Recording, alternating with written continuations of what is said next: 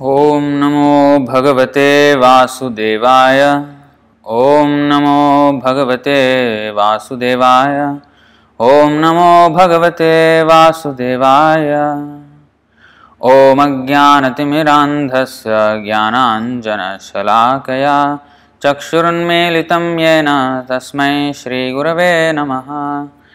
श्रीचैतन्यमनोभीष्टं स्थापितं येन भूतले स्वयं रूपः कदा मह्यं ददाति स्वपदान्तिकं।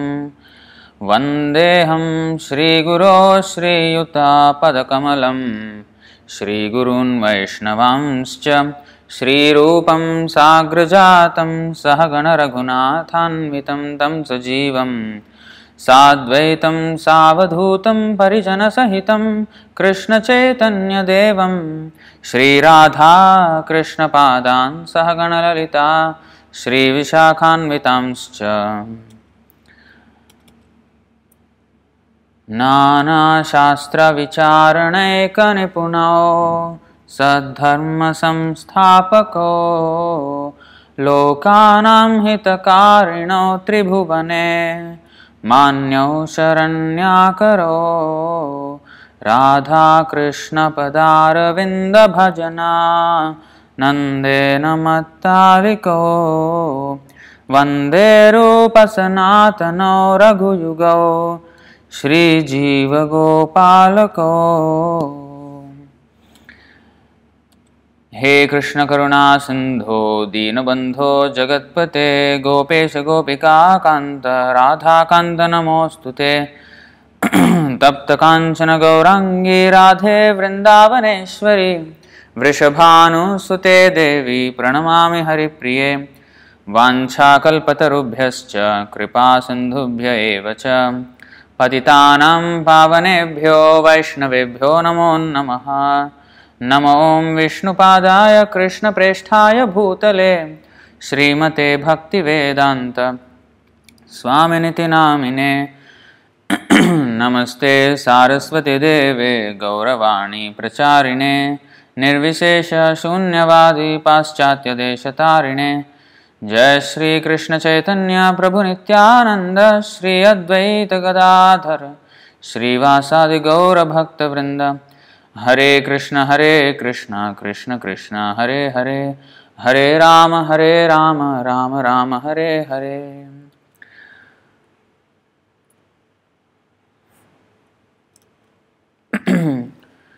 Welcome to the second episode of the Nectar of Instruction series, Sri Upadeshamrita by Srila Rupa Goswami. And today's verse is about 6 things that we have to avoid so that our devotional service will go on smoothly. Or 6 things that will hamper our devotional service that we need to avoid. So, Atyahara prayasascha. So you kindly repeat. I will,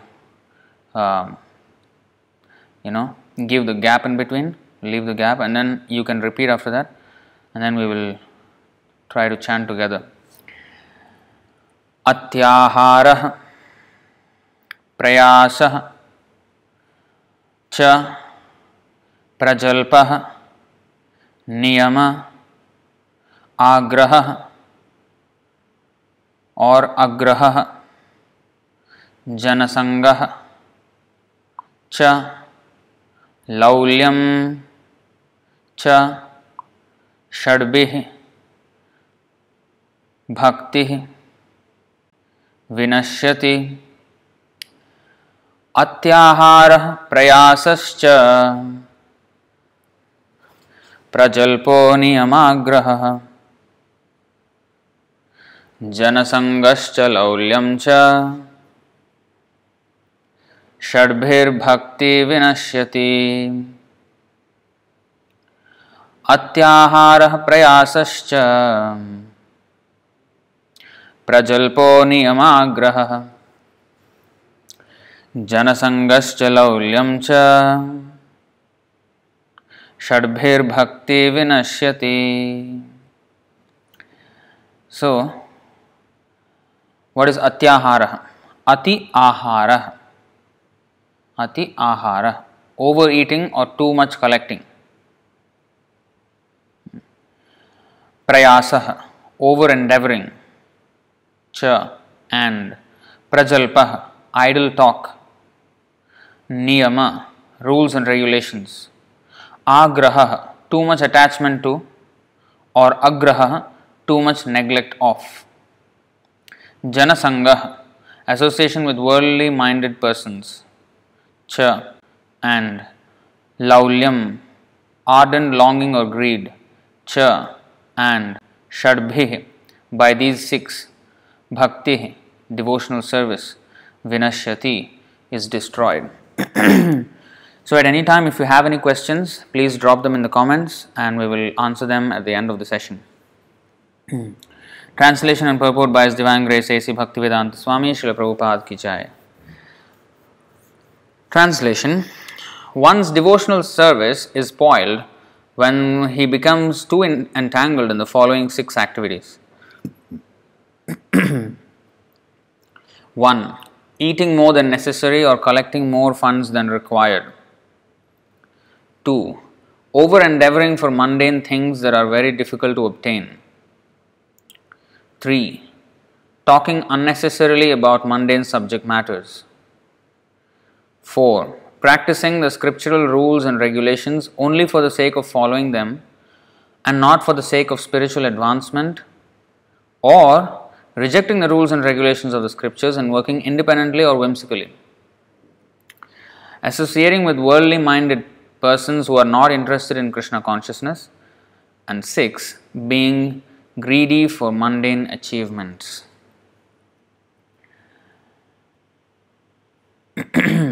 So these 6 things will spoil our devotional service. So we will go into them into great detail. So the way Srila Prabhupada prepares the purport is he comes from a very broad view and then comes to the point. Because if you see, his purports to this nectar of instruction is differently done than suppose his purports to Bhagavad Gita or Srimad Bhagavatam. Because there, if you see, he is giving purport to that particular verse, whereas here he is giving the entire context of the whole thing from.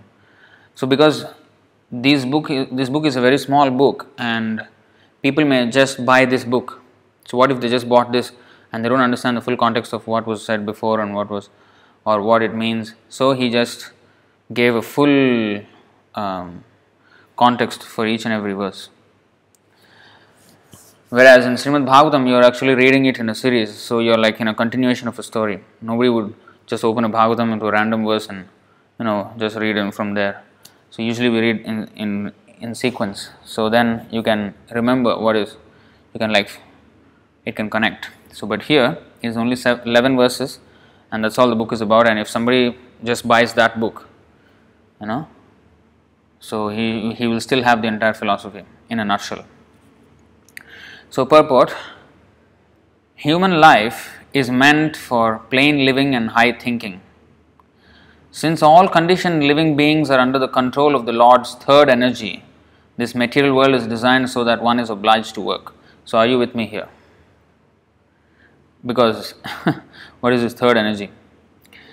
So first thing, human life is meant for plain living and high thinking, not elaborate living and almost zero thinking. So that is a modern civilization, very elaborate, very, very lavish, so many arrangements for sense gratification, so many unnecessary things acquired, and coronavirus situation is actually teaching us what is plain living, what we essentially need for our sustenance, and it is forcing us to think. Some people, they are going crazy. So we had a WhatsApp message by the government here that if you have any psychological problems because of this containment or social distancing and quarantining yourself, so please contact these helplines so that you can talk to them and get some counseling. And because they were never used to thinking, they never used to think. It's just do and do and do, and then don't know what they're doing, and then just they're bored to death now. So people are going to depression.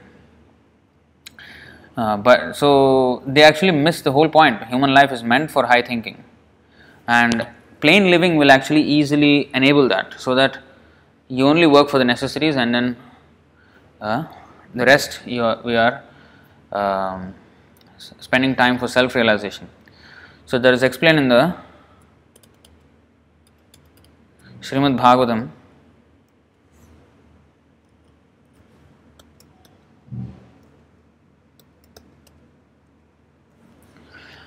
So in the first canto, second chapter, verse 10, कामस्सनेन्द्रिय प्रीतिर लाभो जीवेत यावता जीवस्य तत्व जिज्ञासा नार्थो यश्चेह कर्मभिः. So this is plain living and high thinking. Life's desires should never be directed towards sense gratification. One should desire only a healthy life or self-preservation, since a human being is meant for inquiry about the absolute truth. Nothing else should be the goal of one's works. So this is what we should do with our material and spiritual lives. This one verse sums it all up. So materially you just work for a healthy life or self-preservation, and the rest of the time used for inquiry into the absolute truth. Nothing else should be the goal of one's works. That's it. The whole life, how we should live, is there in this one small verse. So that is the first line of this purport. Human life is meant for plain living and high thinking. Since all conditioned living beings are under the control of the Lord's third energy. What is this? So, we should understand. Okay, we will actually go through this a little more, and then we will go into related verses to have a deeper understanding. So, since all conditioned living beings are under the control of the Lord's third energy, this material world is designed so that one is obliged to work. The Supreme Personality of Godhead has three primary energies or potencies. The first is called Antaranga Shakti or internal potency. The second is called Tatastha Shakti or the marginal potency. The third is called Bahiranga Shakti or the external potency. The living entities constitute the marginal potency, and they are situated between the internal and external potencies. So, in Vishnu Puran, this is explained in more detail. So, it is explained that Vishnu Shakti para prokta.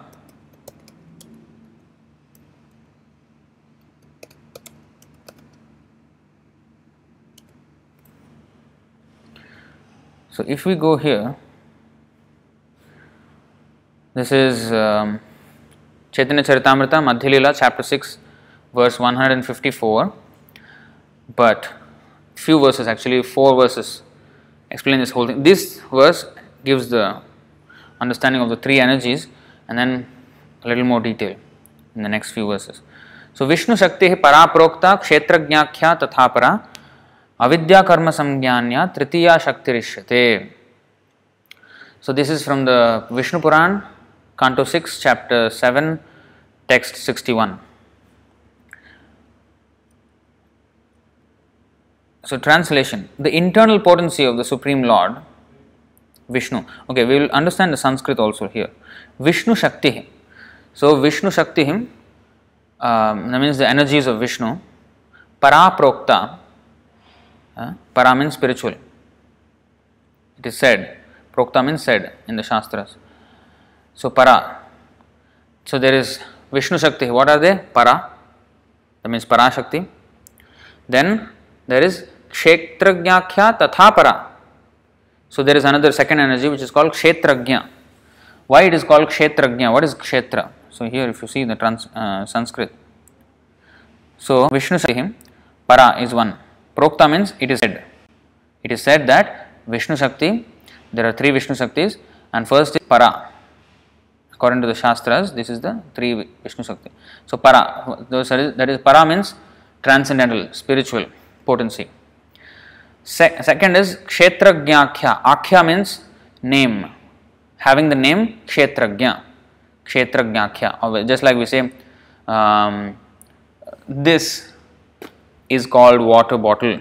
So akhya means it is called. So it is named. So Kshetragnyakhya means the second Shakti, the second potency or second energy is called Kshetragnya. So why it is called Kshetragnya? So this is explained in the Bhagavad Gita 13th chapter. So there is Kshetra and Kshetragnya. So Kshetra means place or a field. We will go to that verse probably. We will understand.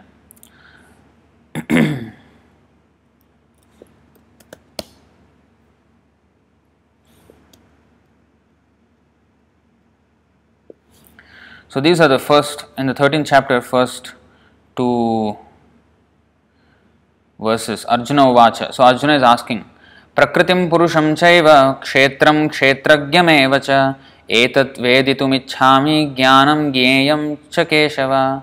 Shri Bhagavan Uvacha. Now Krishna is answering. Idam Shariram Kaunteya Kshetram Mityabhidhiyate Etadyo Vettitam Prahu Kshetragnya iti tadvidaha. See, so Arjuna said, "O my dear Krishna, I wish to know about Prakriti, nature, Purusha, the enjoyer, and the field and the knower of the field,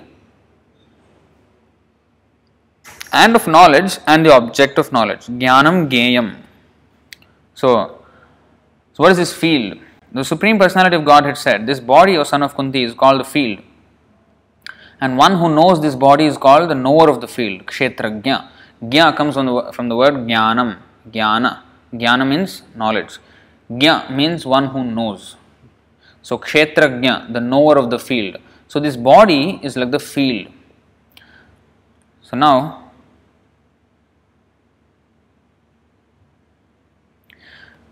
the purport, we will understand why is it called a field, why the body is called a field. Field means basically it is like where you till the land and grow the crop. So now Arjuna was inquisitive about Prakriti, nature, Purusha, the enjoyer, Kshetra, the field, Kshetragnya, its knower, and knowledge and the object of knowledge. See, this is how high thinking is. What is knowledge and what is the object of knowledge? Not that you try something here and there, you don't know what is the ultimate thing that I need to understand with knowledge. So Arjuna is asking him intelligent questions. So when he inquired about all these, Krishna said that this body is called the field and the one who knows this body is called the knower of the field. This body is the field of activity for the conditioned soul. The conditioned soul is entrapped in material existence and he attempts to lord it over material nature. And so, according to his capacity to dominate material nature, he gets a field of activity. That field of activity is the body. And what is the body? The body is made of senses. The conditioned soul wants to enjoy sense gratification, and according to his capacity to enjoy sense gratification, he is offered a body or field of activity. Just like a magnetic field, electromagnetic field. So we have a field to work on. So we had certain desires in our previous lives. So karanam gunasangosya sadasadhyonijamna. So sangat sanjayate kama. So according to our modes, karanam gunasangosya, according to our association with different modes of material nature, we have developed different desires. Sangat sanjayate kama. So according to those desires, now we have got a body by the grace of Krishna. So now this body is a field of activity for us. So because our senses, all these we can employ in order to fulfill those desires which we had in our previous lives, from which got us into this life in the first place. So that's why this body is called a field or an agricultural field, like that. He is offered a body or field of activity. Therefore, the body is called kshetra, or the field of activity for the conditioned soul. Now, the person who should not identify himself with the body is called kshetragya, the knower of the field. You see carefully. The person who should not identify himself with the body is called kshetragya, the knower of the field. So, there is a field and the knower of the field. That means there is a body and there is a soul. So, this is proper understanding. But our modern understanding in our material world is that we think we are the body. We think we are the field.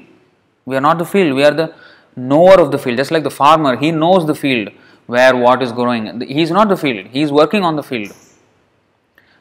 Similarly, we are working on it. We are working on this field of our body, trying to gratify it, trying to provide for it, everything. Just like a farmer would take care of his field. So with this body we can do so many things that we wanted to do or we want to do. So by right, he should understand that he is different. That's why Arjuna is asking, what is Kshetra and what is Kshetrajna? What is the field and what is the knower of the field? Now, if I am thinking I am the field, that means I have not known the field properly and I have not known myself properly. So there is distinction, body and soul, the field and the knower of the field. So we are the soul. So we are never the body. Any person can consider that from childhood to old age he undergoes so many changes of body and yet is still one person remaining. Thus there is a difference between the knower of the field and the activities and the actual field of activities. There is a difference between the knower of the field of activities and the actual field of activities. So our body changes in so many ways from childhood to all the way to old age. Our body has changed so much, but the person is the same inside. So the person is same, but the body has changed. That means the person is not the body.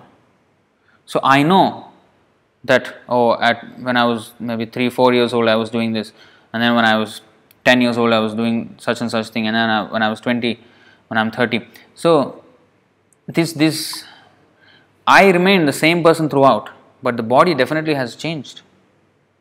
If I am the body, then I should have also changed. I should have been a different person now. But I am not. My name is the same. My identity is the same.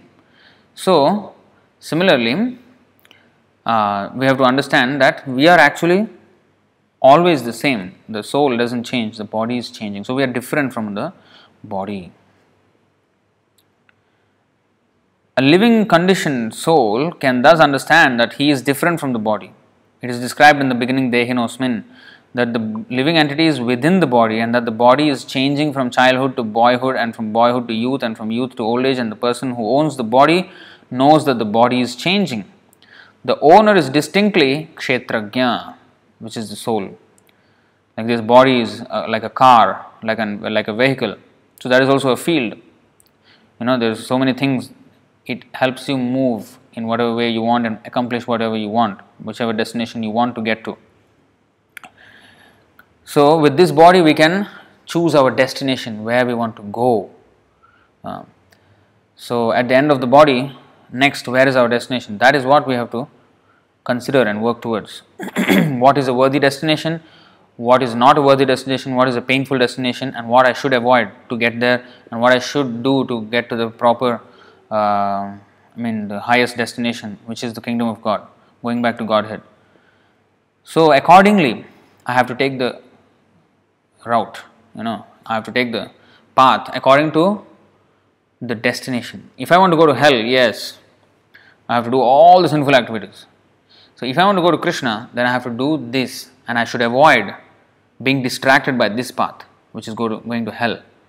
So that way, we need to know. That's why Kshetrajna, Kshetra, and what is the object of knowledge? What I should do with this Kshetra? Now a farmer has a field. Now he has to make a harvest. So what harvest he wants to make? Whether he wants to make rice, or whether he wants to make dal, or whether he wants to make some vegetable, or which vegetable also. So each vegetable, each crop needs different conditions. So accordingly he has to adapt his irrigation, his manure, his taking care of how much water. Everything has to be according to that aim he wants to achieve. That is the culture, agriculture. So similarly with our body, what we want to do, what we actually should do for our own good. We want to do so many things, but we don't know the aim. What is the end goal of everything? What is the end result of this? We think whatever I will do, it will bring me happiness. Everyone's definition of happiness is different. So because they are in the modes of material nature, they are in ignorance, they are talking nonsense. They don't know actually what is happiness. They are taking what is suffering to be happiness. And because they are, thinking that is happiness, and they just blindly go towards that. But that's why we need to understand actually who am I and how I need to conduct my life. This is why Arjuna is asking what is kshetra and what is kshetrajna and what is the harvest that I need to look for. So that's why he asks what is the knowledge and what is the object of knowledge. So once you know all these things, okay, then you know how to chalk out your plan of life. So this is why Arjuna is asking such an important question in Bhagavad Gita. So now coming back, so at least now you have an understanding,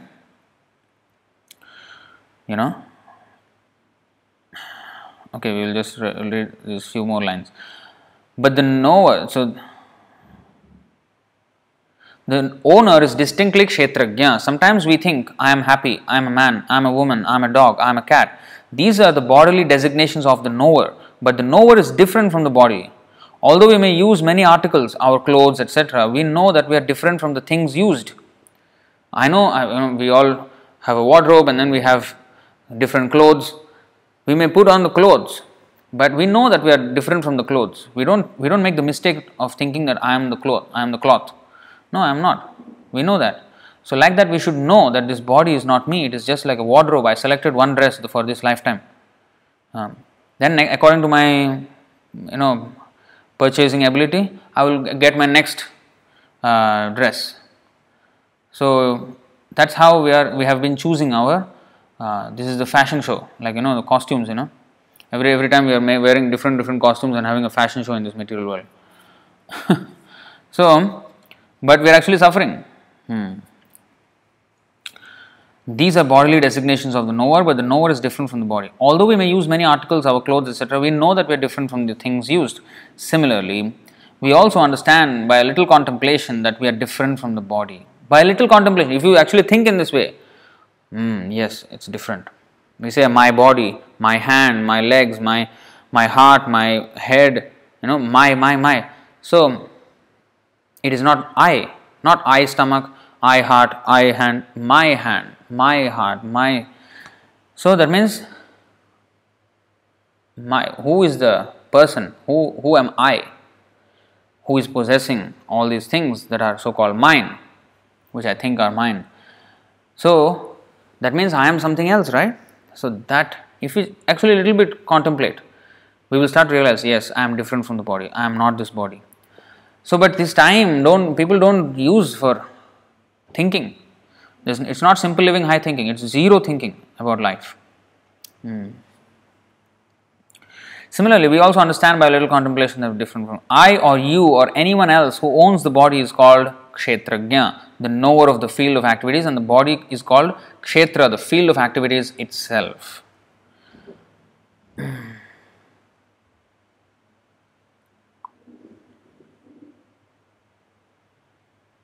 So, okay, this goes into more explanation here, but we will go back to our verse, our quote here. So, since the conditioned living beings are under the control of the Lord's third energy, so we were looking at the three energies of Vishnu.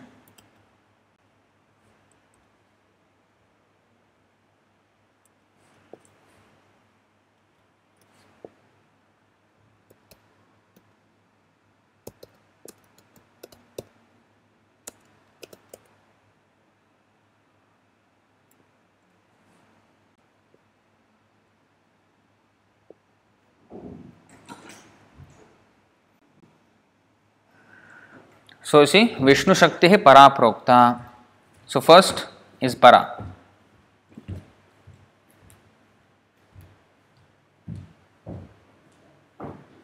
Then kshetrajnakhya tatha para. So, the kshetrajna, which is we, the individual souls. So, the Vishnu Shakti para, where is this? Para Shakti. This is in the spiritual world, where everything is in the internal potency of the Lord. Just like internal potency, why is it called antaranga, internal potency? It's like inner circle. For example, say the president of the country or the prime minister. So he is officially dealing in a one way with the general public, but with his own family and friends, he deals differently. With friends, a little more intimate. With family, even more intimate. Sometimes there will be fights also. We can't, as citizen, we can't just like fight, quarrel with the president or prime minister. But his wife or his children or his relatives, they may have an argument with him. So it's more internal. So I mean to say the antaranga. Why it is called internal potency? Because it is the Lord's personal energy, whereas the external energy is his official energy. It's like his just like a prison warden. The Durga is a prison warden. So she deals with the criminals. So we are all the criminals. So we are sitting in this world, we are all criminals, and the Lord does not directly deal with us. The Lord deals through the agency of the external energy, Bahiranga Shakti. But Parashakti is the internal potency, or called Antaranga Shakti. Then Kshetrajna is also spiritual. We are also spiritual in nature, but we are very minute and we can be overpowered by this or that energy, by spiritual or material energy, according to our desires.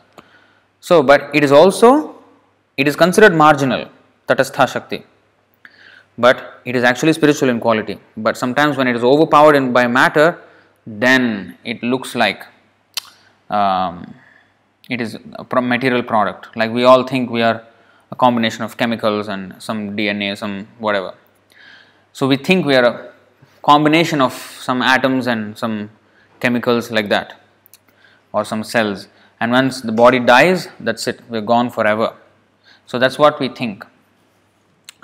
Usually people in this world think like that. So Kshetrajnakya tatha para. Here it is said, no, you are not like that. You are actually a spirit soul. You are spiritual in nature. Then avidya karma samgyanya. Then the another potency, the third one, tritiya shaktirishyate. So tritiya means three energies. So the third one is avidya. Avidya means ignorance. Vidya means knowledge, education. Avidya means ignorance, illiteracy. Illiteracy here, according to Vedic conception of Vidya, knowledge doesn't mean a formal school education like what we are having in the society. No, that is actually classified as avidya. Vedic terminology of Vidya is not this examinations, this whatever primary, secondary school. All this is actually classified as avidya. Vidya means when you start to know that what is spirit and what is matter and who is the controller of both. So this is actual knowledge. So unless you come to that platform, we are not in the platform of Vidya. We will be in the platform of avidya only. So as long as we do not know who we are in avidya. Because a PhD holder, he doesn't know who he is. If you ask him who you are, oh, I'm a PhD, I'm a doctor, this so and so. Yeah, that's your qualification or credential in this according to the body. That will be finished when the body dies. But who are you? He cannot answer. He doesn't know. So that means his Vidya has not even started yet. Vidyarambham. Upanayana samskar means Vidyarambham. Arambha means start. Upanayana samskar, when Brahmins, they get the Janevu, the sacred thread. So that means he has started his education in spiritual life. Vidyarambham, not Avidyarambham. Nowadays, school admission is, when you start, that is like Upanayanam. But it is Upanayanam to what? Upanayanam means go nearer. Go nearer to the Lord. That is Upanayana. So that means when one gets initiated, Diksha, then he goes nearer to the Lord. Now he has accepted the first step of Adav Guruvashrayam, Saddharma Pricha. This is the first thing that a human being should do. He has to surrender to a bona fide spiritual master and Saddharma Pricha. Inquire from him about the process of devotional service. So that is the first thing that a human being should do. If he has not done it, he is not even qualified as a human being yet. He is just a Dvipada Pashu, two-legged animal. So, animals are all in avidya. They are in completely ignorance, they are illiterate. So, anybody who doesn't take to the spiritual culture of Krishna consciousness, he is illiterate, according to Vedic conclusion. So, avidya, what the avidya does? Karma samgyanya tritiya shaktirishite. What is this avidya? Nescience means ignorance or godlessness. So, and karma, fruitive activity, some known as anya, another, third, tritiya shakti rishyate. Shakti means potency, ishyate means is accepted as. Now we'll see the translation. The internal potency of the Supreme Lord Vishnu is spiritual, as verified by the Shastras. There is another spiritual potency, Tathapara, known as Kshetrajna. Kshetragnakya Tathapara. So Vishnu Shakti Para Prokta. Prokta means as verified by the Shastras. Para means spiritual. There is another spiritual energy, Tathapara. Kshetragnakya Tathapara. Second energy which is also spiritual. But then why? You can just classify it as one, right? One spiritual energy. Why one spiritual energy and the second is also another spiritual energy? Why? All can be lumped as one spiritual energy, right? But no, there is a category because we are minute spiritual sparks. So we can be overpowered by either of them. So that we will understand as we read on. So known as Kshetrajna or the living entity, the third potency. Remember in the purport we said the third energy. So the third potency which is known as nescience makes the living entity godless and fills him with fruitive activity. Fruitive activity means, what is fruitive activity? Some fruit candy. No. Activity means to do something. So fruitive means action and reaction. Like if you sow a seed, that is the action. And then when the seed grows up, the action is considered to, compared to a seed. So with every action, with every thought, with every word that we're saying or doing, we are actually sowing seeds of karma. So according to the nature of the activity, pious seeds or sinful seeds, and different degrees of sinful seeds, different degrees of pious seeds, according to the activity that we have performed or the words that we have said. So we are sowing the seeds of all these activities. Now in time they will grow, germinate and grow, and then finally they will grow into a tree and then bear fruit, and when the fruit ripens, that's when the fruit of those activities we have to experience. So when I sow a mango seed, it will take some time for the mango fruit to come, and that's when I enjoy the reaction of that action of sowing the seed. So this is called fruitive activity. That means actions which produce material reactions. So any pious or sinful, all are called fruitive activities. That's why it's called fruitive activity. Because then you may say every activity has a fruit, right? So why you should say fruitive activities? We can just say activities, because every activity will have a fruit. But no, there is something called akarma. So karma means sanctioned action, those which are sanctioned by the Shastras. Okay, do like this. Then the result we get, that is pious activity. And those actions which are not sanctioned by the Shastras, the scriptures, so they are sinful activities. They are called vikarma. So karma and vikarma, these produce pious results, pious fruits. These produce sinful fruits.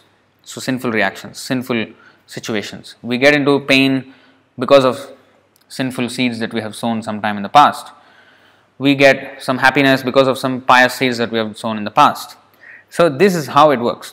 So there is karma and vikarma, but then there is another activity which is beyond this level, which is called akarma. That means these activities have no reaction in this material world. So that is called devotional service. When one serves Krishna, he is not doing sinful activity, he is also not doing pious activity. He is doing more than pious.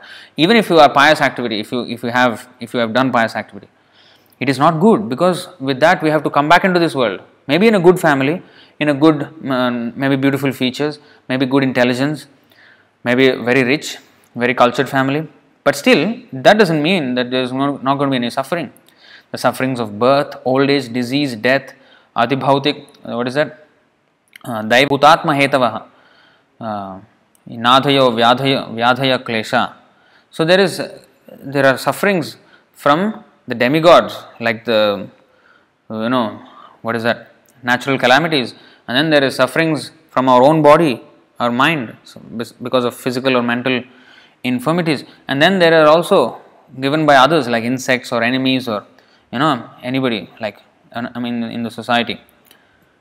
So there are all these things. So we are receiving suffering, whether one is intelligent or not. The mosquito will bite him and he will get malaria. If he has to get malaria, he will get. But it's not that, this is a beautiful pious person, so he will not get malaria. No, he will get. Disease, Vyadhi is there. This pious person, therefore death will not come. No, he will come. Old age, so never mind. He is a pious man, just let him remain young. No. So, these so-called pious activities are not good because, after all, you have to suffer the same distresses as the sinful person.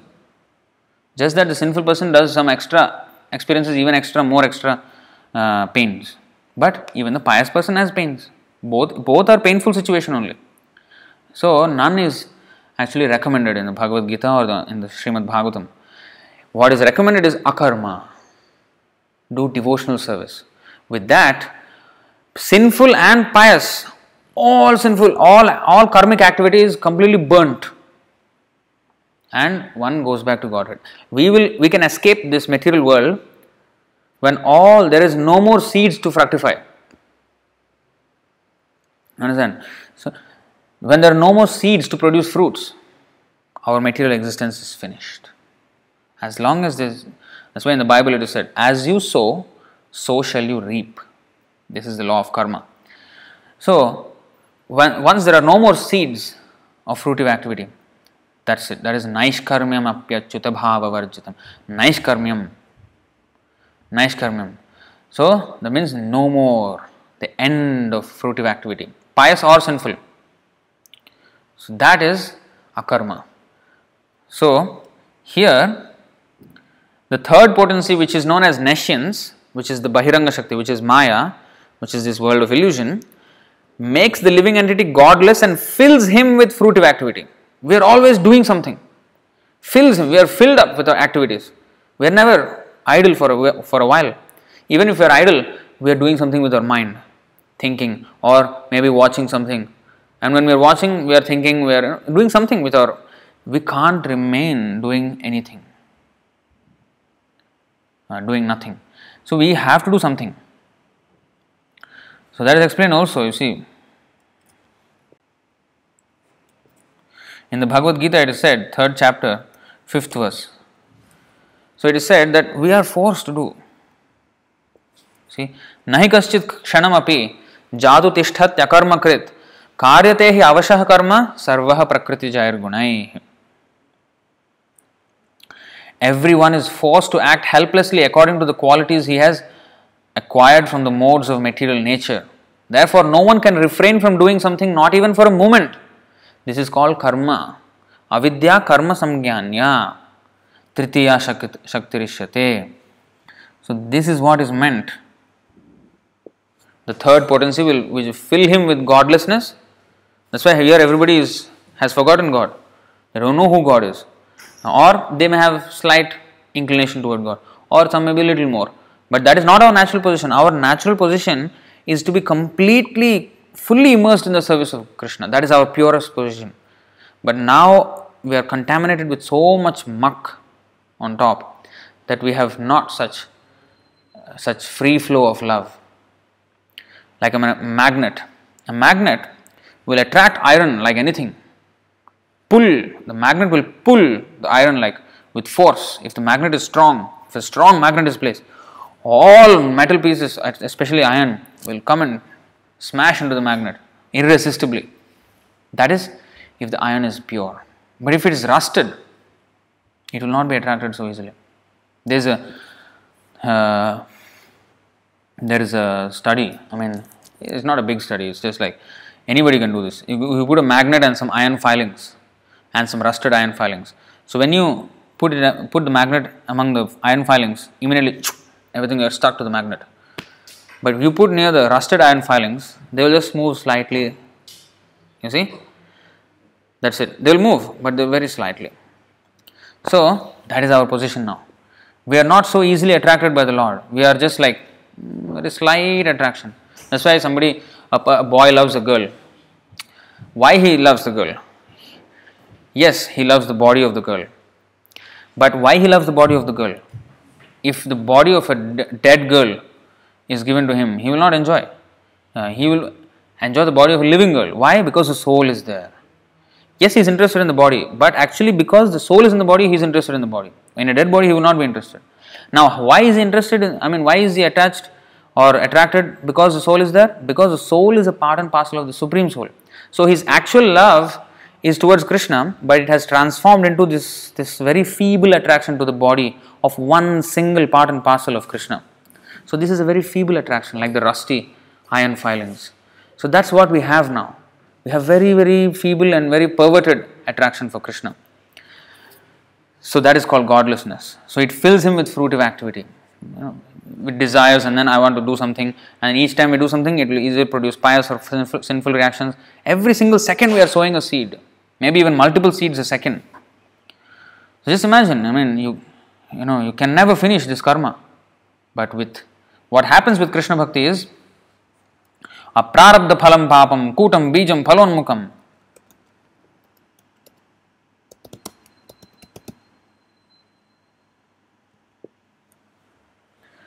You see this? This is also from Vishnu Puran.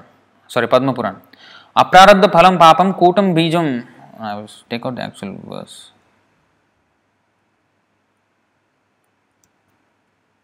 You see, aprarabdha phalam papam kutam bijam phalonmukam kramena eva praliyeta Vishnu bhakti ratatmanam.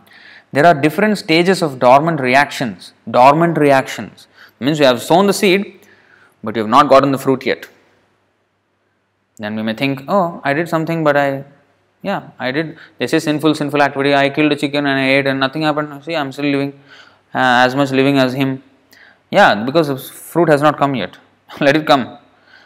Then yes, it will hit. Karma will hit badly. So, aprarabdha phalam papam. So, the phalam of the fruit, maybe in different stages, maybe just the seed was just sown, or maybe the germination has just happened and the sapling just came out. And then maybe it is a little plant now, or maybe it's just a little bit bigger plant, or maybe it's just a tree now. Fresh leaves are coming, and then maybe now the flowering part, and then maybe the fruit is bearing fruit, or then when the fruit actually ripens, that is when the reaction will hit. But now this verse says, Kramena eva praliyeta Vishnu bhakti vratatmanam. Aprarabdha phalam papam kutam bijam phalonmukham. Now you see what is the meaning. There are different stages of dormant reactions to sinful activities to be observed in a sinful life. Sinful reactions may be just waiting to take effect. Phalonmukha. Phala unmukha. Just going to ripen. Means the reaction of a past sin is just going to manifest. It may be in that stage. Or reactions may be still further dormant, maybe still further back, not yet in the fruit, maybe, kuta. You see, the word in the Sanskrit is called kuta.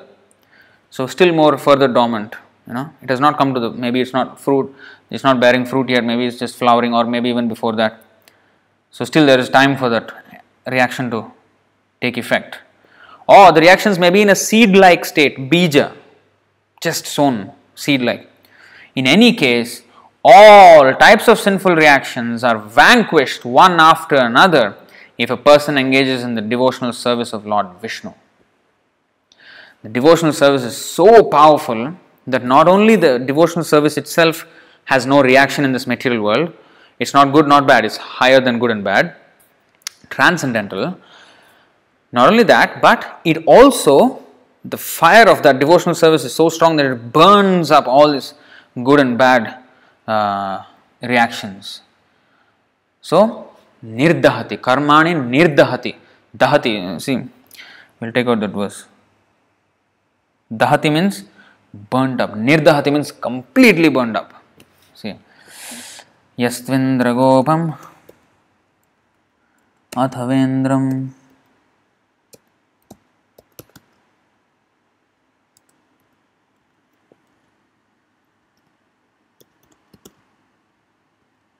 Okay, so this is a verse from Brahma Samhita. Yastvindra gopamathavendra mahosva karma bandhanurupa phalabhajana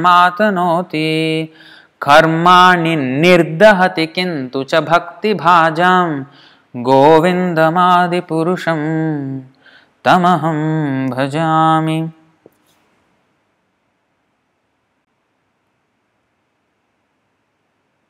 You see, what is the meaning?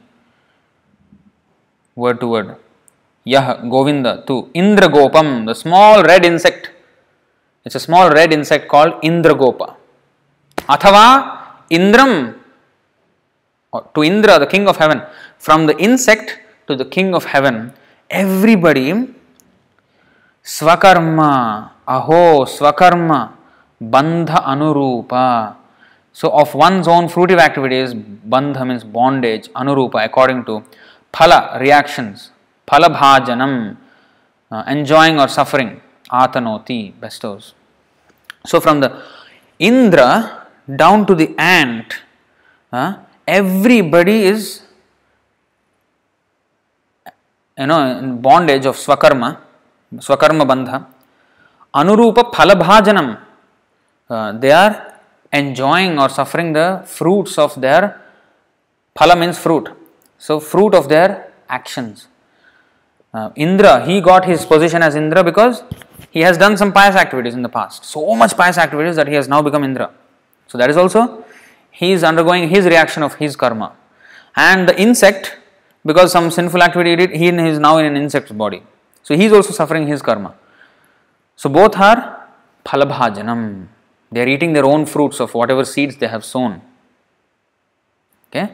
Now, karmani nirdahati. All fruitive activities and their reactions, karmani nirdahati means destroyed. Dahati means actually fire, burns.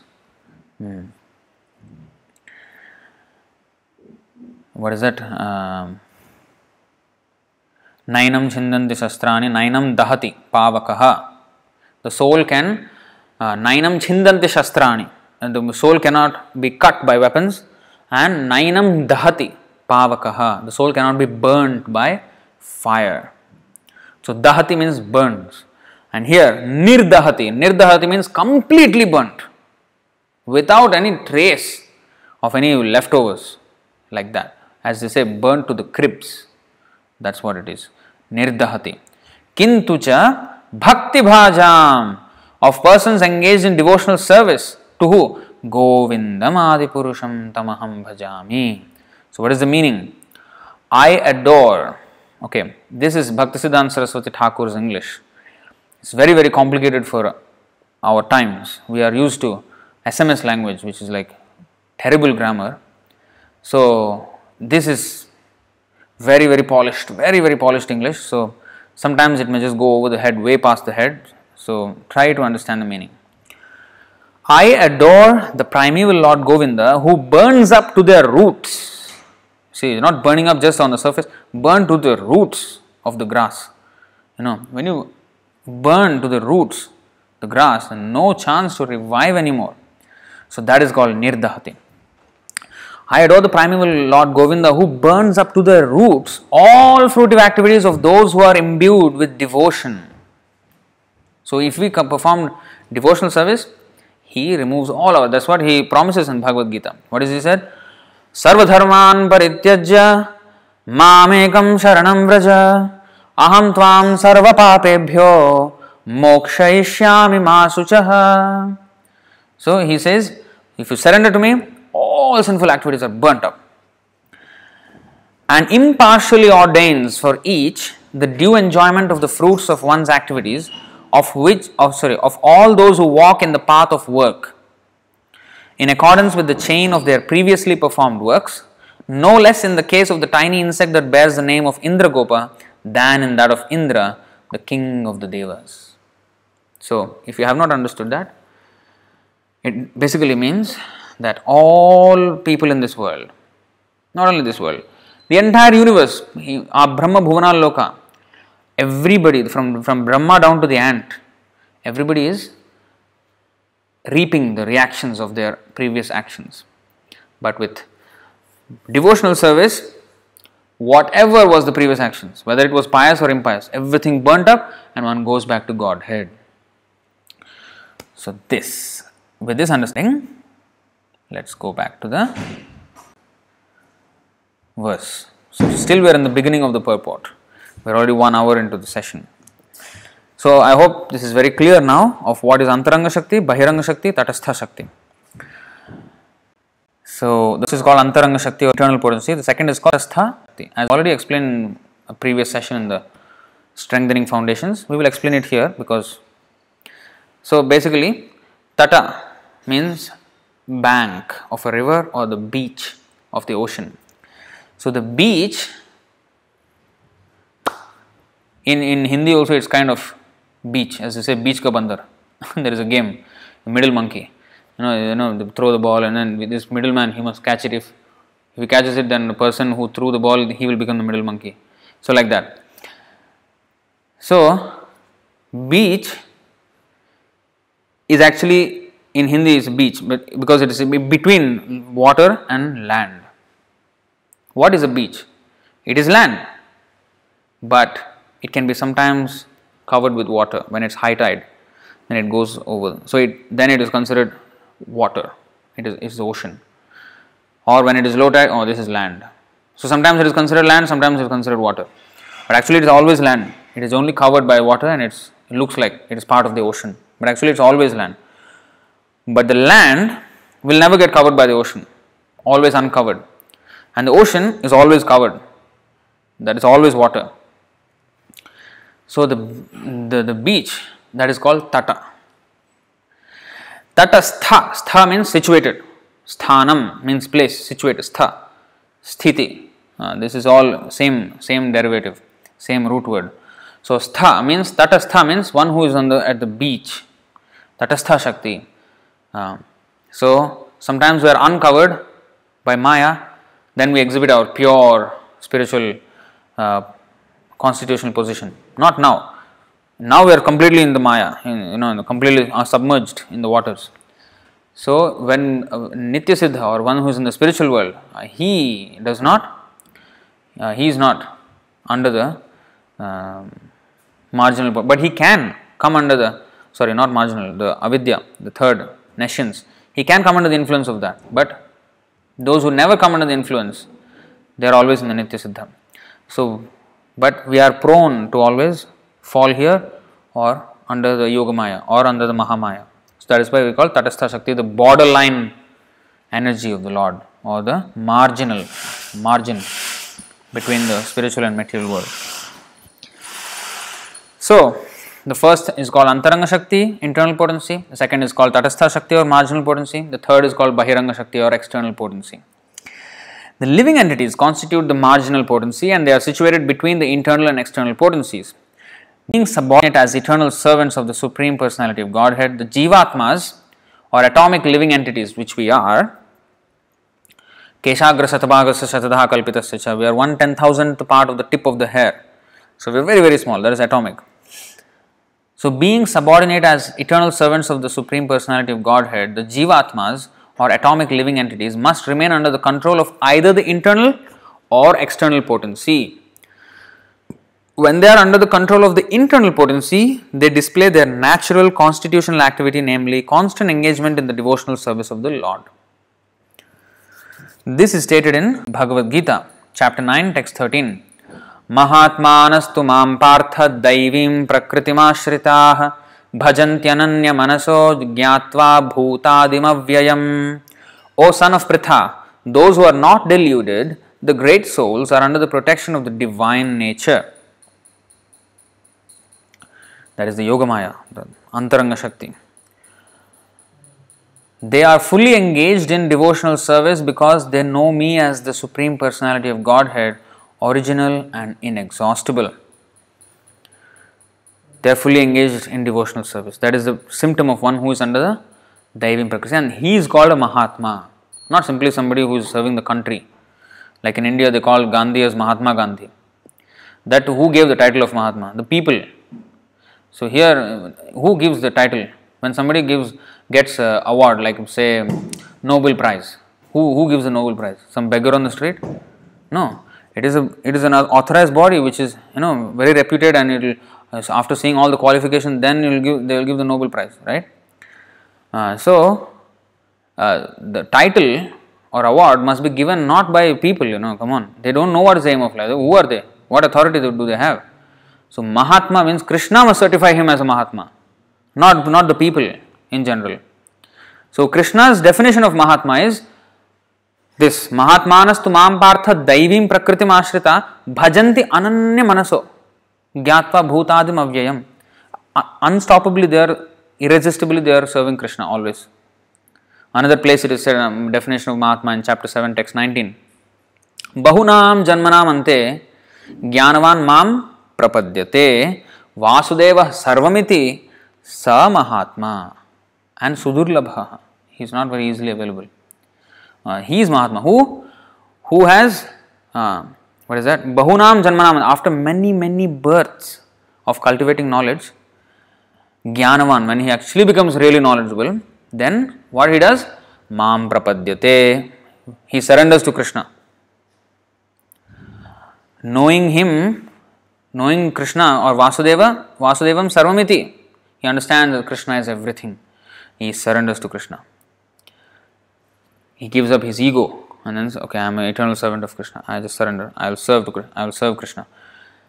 Sa Mahatma. He is Mahatma. So Krishna has to certify the Mahatma. So that is Mahatmas. The word Mahatma refers to those who are broad-minded. Mahatma. Or Udaradhi, broad-minded. Udaradhi. Or not cripple-minded. Cripple-minded persons always engaged in satisfying their senses, sometimes expand their activities in order to do good for others through some ism like nationalism, humanitarianism or altruism. They may reject personal sense gratification for the sense gratification of others, like the members of their family, community or society, either national or international. Actually, all this is extended sense gratification from personal to communal to social. Do you understand that? These are, people think, oh, there is such a self-sacrifice, he's doing good to the world, maybe doing some humanitarian activities. But the Vedas don't have a very high estimation of such activities because they are still on the same bodily concept. Humanitarian means what? You are only catering to the humans. What about the animals? Oh, then there are animal what is that called? Activists, animal activists. Oh, don't kill. Fine. So it is still extended sense gratification because until it reaches the source of everything, which is Krishna, until they work for that, they can work for humans, they can work for animals, maybe the plants are dying, or some people have a plant movement, or save the trees. You can do all these things, but you will not include everybody and anybody, including Krishna. When you actually include Krishna, then that is proper Swarthakati, real self-interest. Otherwise, it is concentrated self-interest or extended self-interest. Like if a soldier is greatly, glorified. Oh, he's a valiant soldier. Soldier is to be respected. They give up their lives. They risk their lives and they risk their security of their families to go and die for the country. They're glorified because they have given up a smaller sense gratification for a bigger sense gratification. When you make a sacrifice for a bigger cause, he is glorified, anybody. But he fights for his own country because he was born there or he belongs to that country. So again, that is an extended selfishness. My country. Because the body was born there. It's all based on the bodily concept. It's an extension of the bodily concept only. Therefore, Bhauma Ijjati, patriotism, is condemned in Bhagavatam. Condemned patriotism. Bhauma Ijjati, Saeva Gokhara, it is said. He is an animal who is a patriotist. He is a patriot of a country. He is an animal. Because a real human being does not identify with the body or of the things that so-called belong to the body. Bodily identification. Bodily identification just doesn't mean, oh, I am thinking I am this body, I am looking into the mirror. Yes, that is also bodily concept. But if I think that this is my family, that is also bodily concept. Oh, I have sacrificed my blood and sweat to earn for my family members. I worked hard day and night. Yeah, but you work hard for your own family. That is extended selfishness. That's what here it is said. They may reject, you see, cripple-minded persons, always engaged in satisfying their senses, sometimes expand their activities in order to do good for others through some ism like nationalism, humanitarianism or altruism. They may reject personal sense gratification for the sense gratification of others. Still they are providing for their sense gratification, not for their spiritual upliftment. Even though like animal rights or save the trees or whatever, even if it is more than or humanitarian, like maybe building school or whatever, all that there is just service to the body.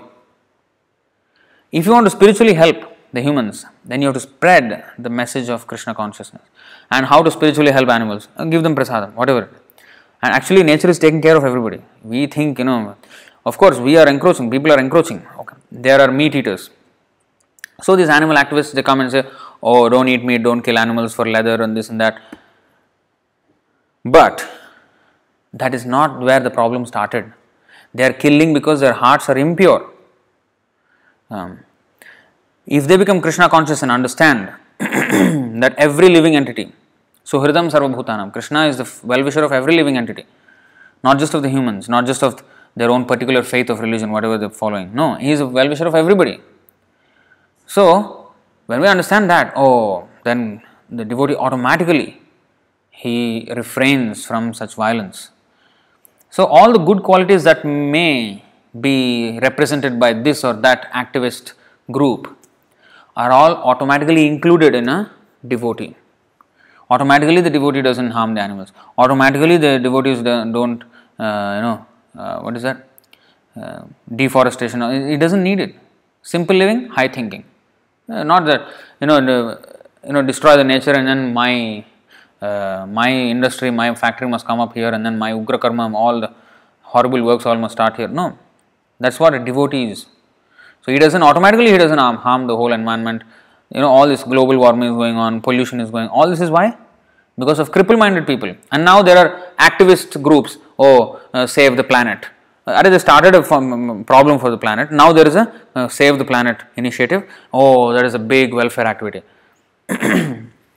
You create a problem and then you come up with a so-called solution and give it a big award. It's such a good work they are doing. What the good work they are doing? They are just undoing whatever the nonsense work they have done.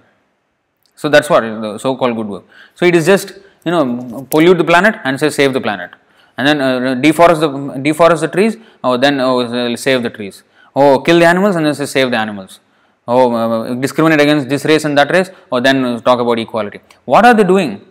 They are just trying to counteract the so-called nonsense they have done. That's all.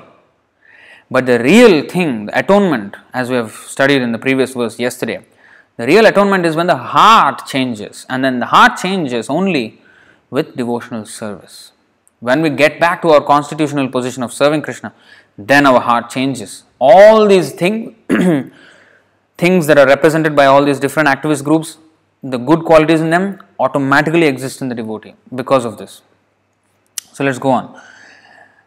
So they may reject personal sense gratification for the sense gratification of others, like the members of their family, community or society, either national or international. Actually, all this is extended sense gratification, from personal to communal to social. This may all be very good from the material point of view, but such activities have no spiritual value. Zero spiritual value.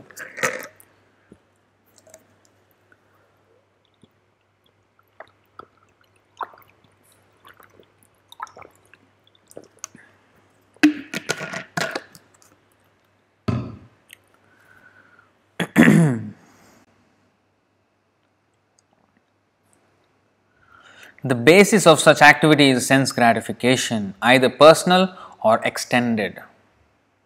Only when a person gratifies the senses of the Supreme Lord can he be called a Mahatma or broad-minded person. Until then, he is a narrow-minded, tunnel vision person. You know what's tunnel vision? It's a defect in the eyesight. They can only see just in front of their eyes. Up, down, this side, it just blacks out. So the peripheral vision is completely gone. It's just like tunnel vision. So they're narrow-mindedness. They don't see the whole picture. So that's the problem with materialists. Even though they may be extended, humanitarian, as if it's a big cause. No, according to Vedas, it's still cripple-minded. It is still not broad-minded. He's not a Mahatma yet. Yes, the tendency to gratify other senses is there. Gratify the human senses or animal senses or plants or whatever. But when we satisfy the senses of Krishna, that is Mahatma. Because when Yasmin Tushte, Jagat Tushtam. So once the Lord is satisfied, the whole world will be satisfied. All the problems of the world is because the Lord is being offended. The Lord is being, completely neglected. So all these sinful activities will sprout and all, it will become such big problem now with this virus and all. Why? Because it built up. The karma is building up and the volcano has just erupted. So it's like that. In the above quoted verse from Bhagavad Gita, the words Daivim Prakritim refer to the control of the internal potency or pleasure potency of the Supreme Personality of Godhead. This pleasure potency is manifested as Srimati Radharani. So the external potency is Durga, but the internal potency is represented by Yogamaya or even still Srimati Radharani, especially the Hladini Shakti. In Antaranga Shakti, which is internal potency, which is a spiritual potency, it is also divided into many, broadly into three. Samvit, Sandhini, Hladini. So three Shaktis. So anyway, we will go through that. So out of the three, the Hladini potency is the pleasure potency. Sandhini Shakti is the existential potency on which everything exists eternally. That is the eternal part. It is the energy due to which everything is eternal in the spiritual world. That is Sandhini energy. Then Samvit, like we say Sat Chit Ananda. Sat means eternal. Why in the spiritual world everything is eternal? Because of the Sandhini potency. Then Chit, full of knowledge. Why? Because of Samvit potency. It's full of knowledge. There is no ignorance there. Everybody knows that they are servant of Krishna. Everybody serves Krishna. So that is Samvit. And then Hladini, Ananda. Ananda is caused by Hladini potency. So these three. So that pleasure potency, that Hladini potency, the Supreme Personality Godhead, managed as Srimati Radharani, or her expansion Lakshmi, the goddess of fortune. When the individual Jiva souls are under the control of the internal energy, their only engagement is the satisfaction of Krishna or Vishnu. This is the position of a Mahatma. If one is not a Mahatma, he is a Duratma. That means a bad soul. Duratma. Soul is not bad or good. Soul is actually, in the pure state, always good. But as much as it is covered by material qualities, it is given different names. So Duratma means one who is he is not a Mahatma, he is not a great soul, he is a rascal. Or a cripple-minded person. Such mentally crippled Duratmas are put under the control of the Lord's external energy. So Mahatmas under the internal energy, Duratmas under the external energy. What is that? Naham prakasha sarvasyam yogamaya samavrita mudhoyam nabhijanati mamebhya paramavya. Mudha means rascal, all the Duratmas. So they are under the Mahamaya. So Durga is Mahamaya, whereas Yogamaya, like Jagannath, Baladev, Subhadra is Yogamaya. Radharani is Yogamaya. The chief Yogamaya is Radharani. Her expansions are Subhadra and Lakshmi and all that. So they are Yogamaya. And Mahamaya is Durga. So that is external potency, in charge of punishing the sinful souls. Anybody, even though so-called pious, if they are not devotees, actually it is all sinful only. It is just a degree of sinful. So less sinful or more sinful, that's all. We in this material world, we take it as pious or sinful, but actually all desires except devotional service to the Lord or satisfaction of Krishna is a sinful desire. It is just lesser sinful desire or more sinful desire, but all are sinful.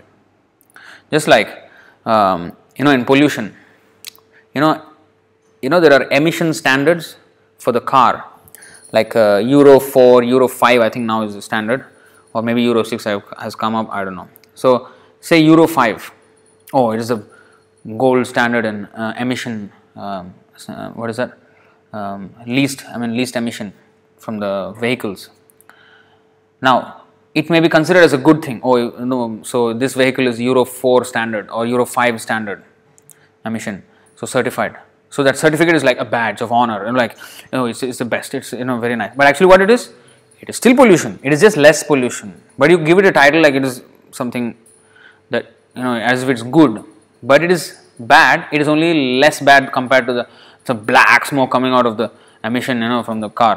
That is Euro 0 or I don't know. So compared to that black smoke, the smoke which is not so visible is like Euro 5 is almost looks like there is no smoke coming out from the car. That is, it's a good thing, but actually it's not a good thing. It is still pollution. And now they say, no, electricity, electric car is very good, but it's just a displaced pollution. What I mean, when a car, exhaust is there, the pollution is right there where the car is. But with electric car, what is happening? Somewhere some coal is being burned, some fossil fuel. If it is with water, that's fine, solar fine, wind fine, but at the moment, not all energy comes from solar. Very small percentage comes from that kind of clean energy sources. It comes from fossil fuels like coal or oil or something like that. So the burning of that and that smoke is happening somewhere else. It's not happening at the car, yes, but it's happening somewhere else.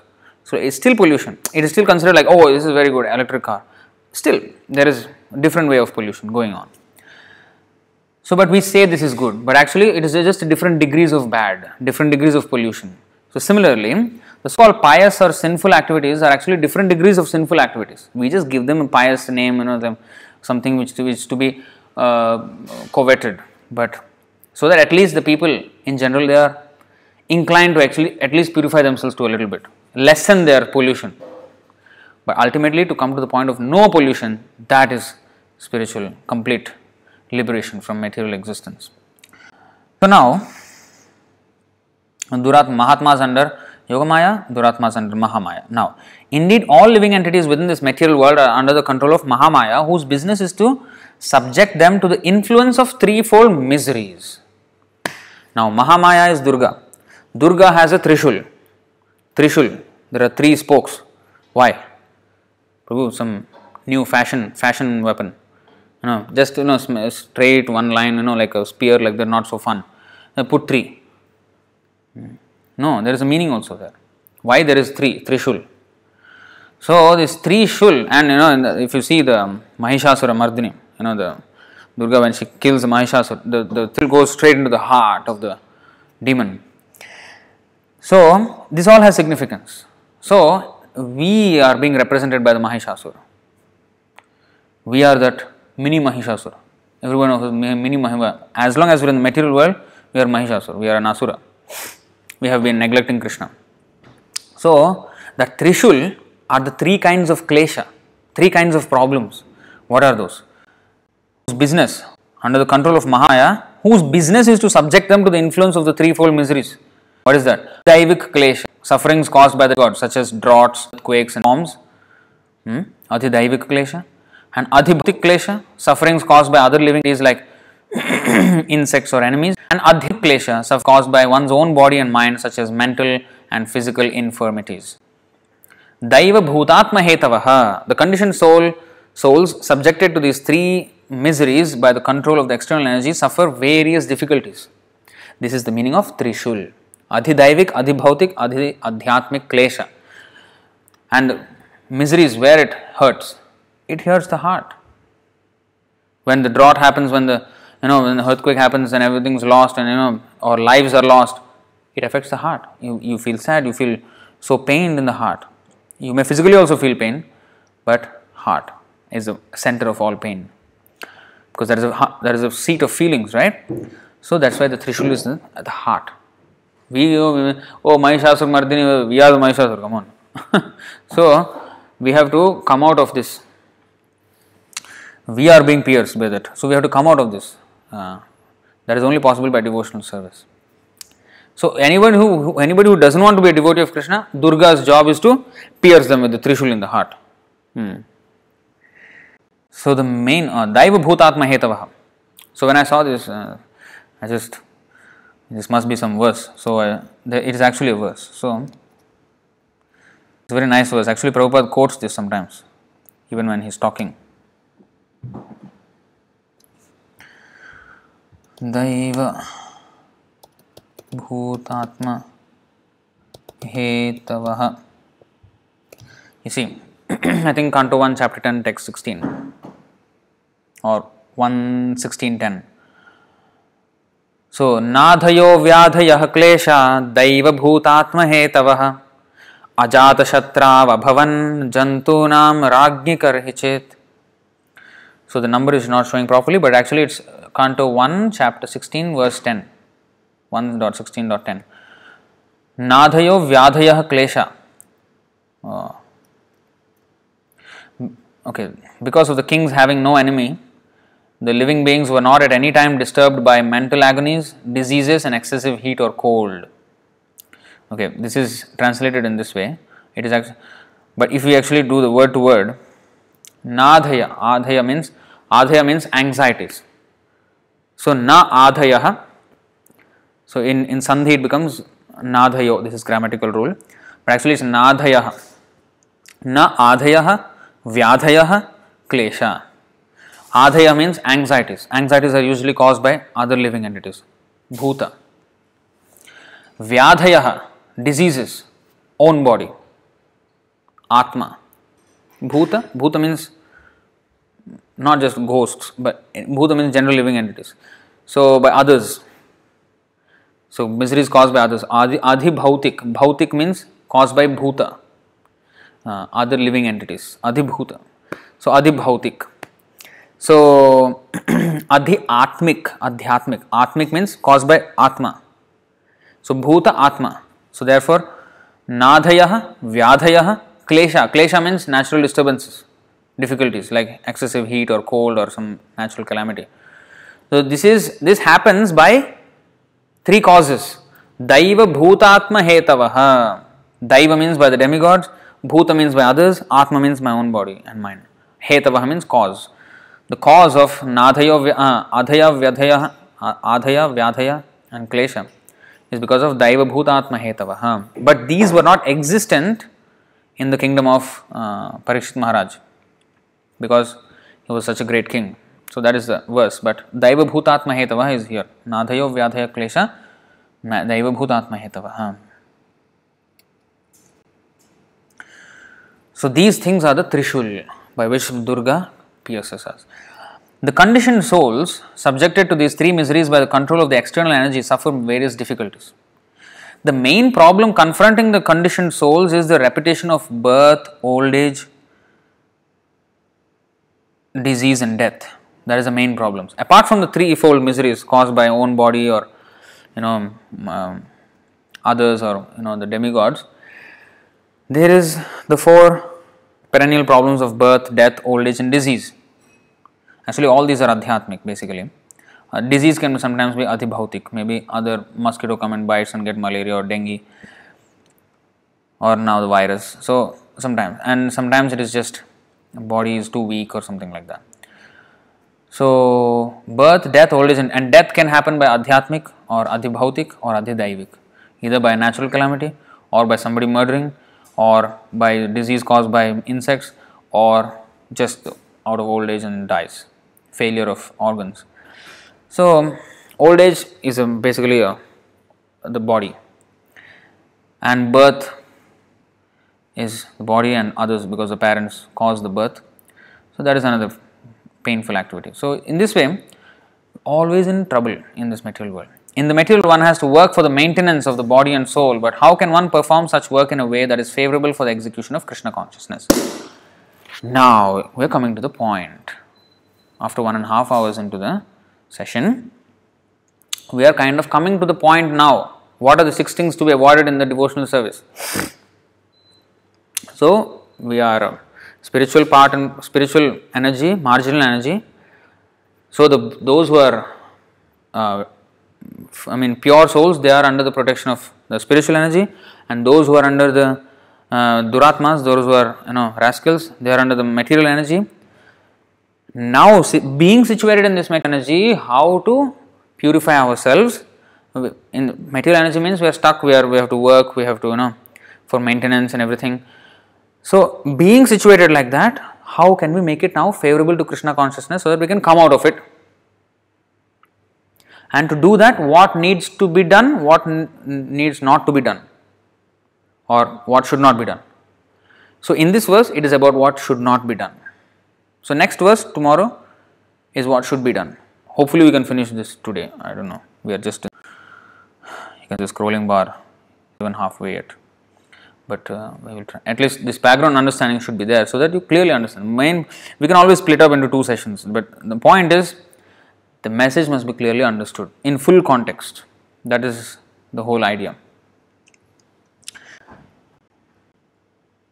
So, now that we are stuck, how we can work in a way that is favorable for the execution of Krishna consciousness. So, everyone requires possessions such as food, grains, clothing, money and other things necessary for the maintenance of the body.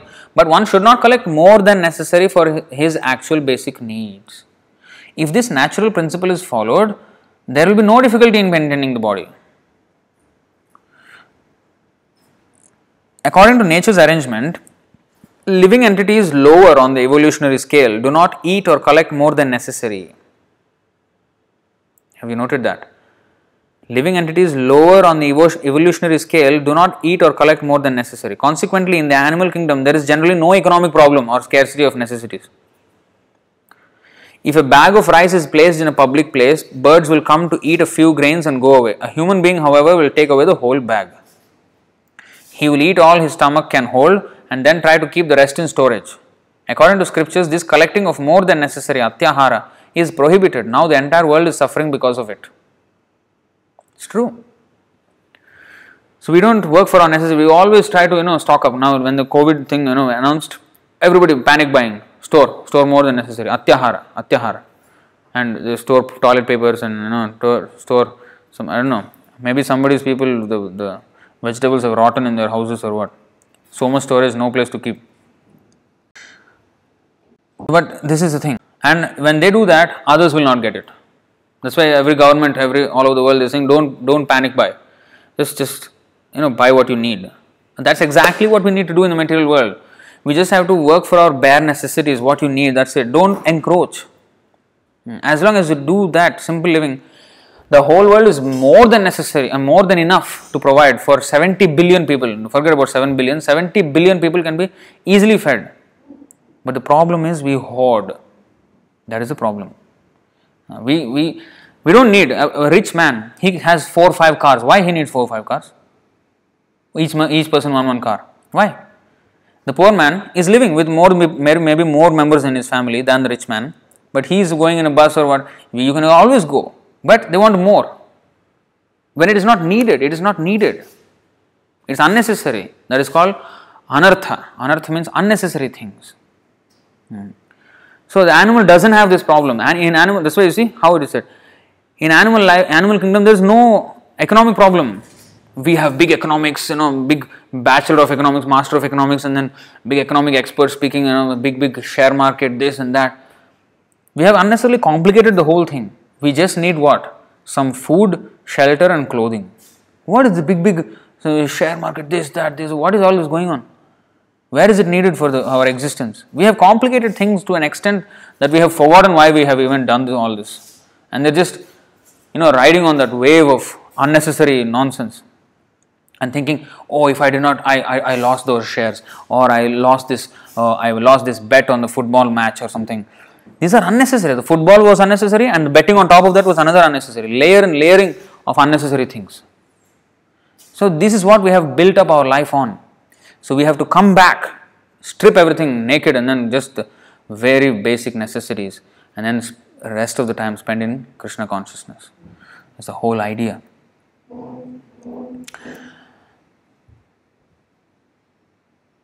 This is called atyahara. Now the entire world is suffering because of it. Collecting and eating more than necessary also causes prayasa or unnecessary endeavor. Now the next point. First is atyahara.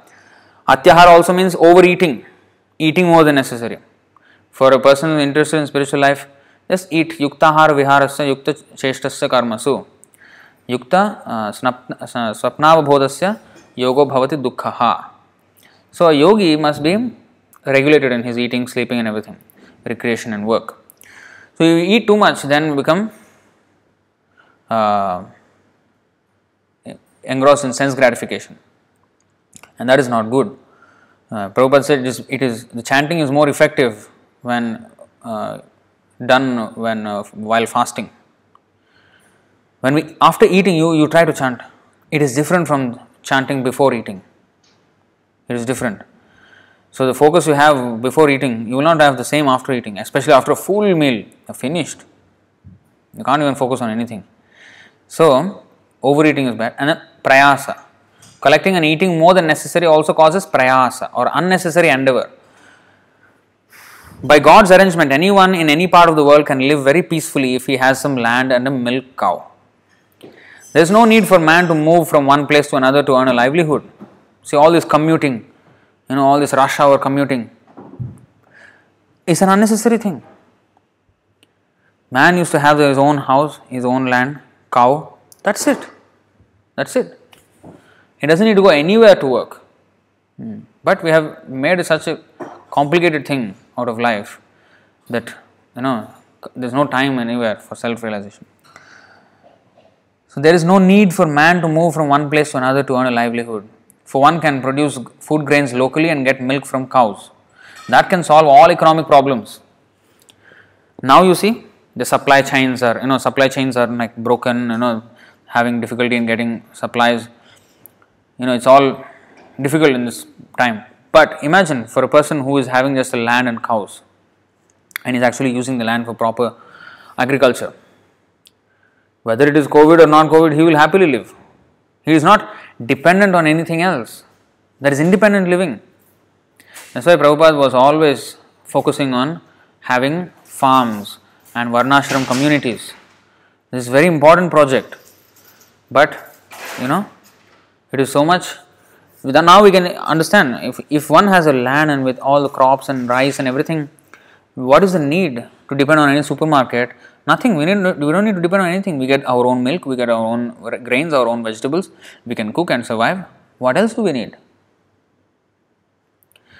Actually, Prabhupada also started the weaving, this thing. So devotees can weave their own cloth. So once we get a hang of it, weaving can easily be done. So cotton and weaving. So food, shelter and clothing. That's all we need. So then the time can hold for still activity.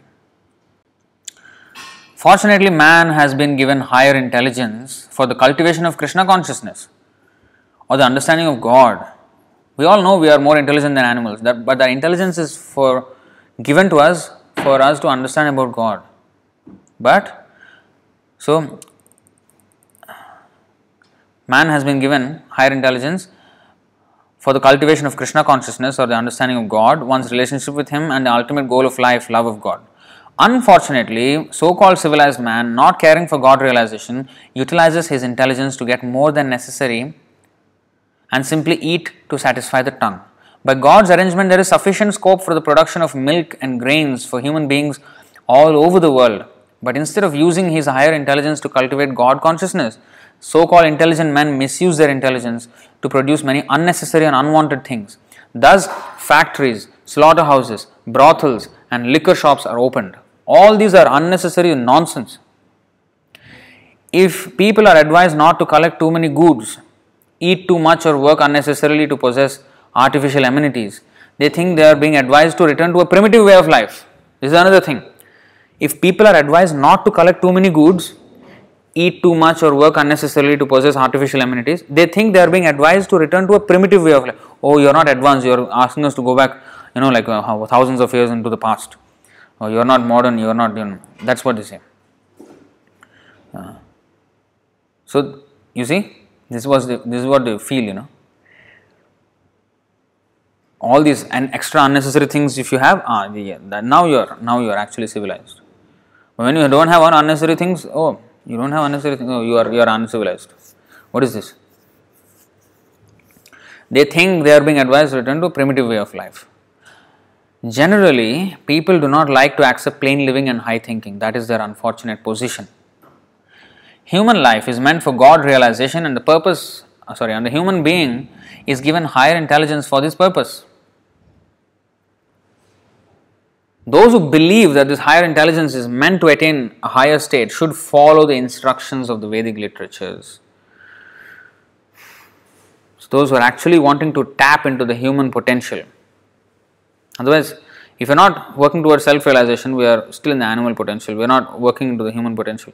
Humans, if we want to be humans, nowadays humans means have feelings.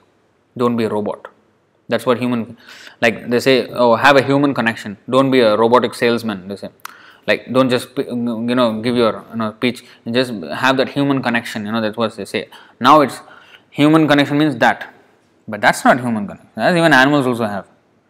They also have feelings. They convey their feelings, their affection, their hatred, whatever they have, they will convey it their own way.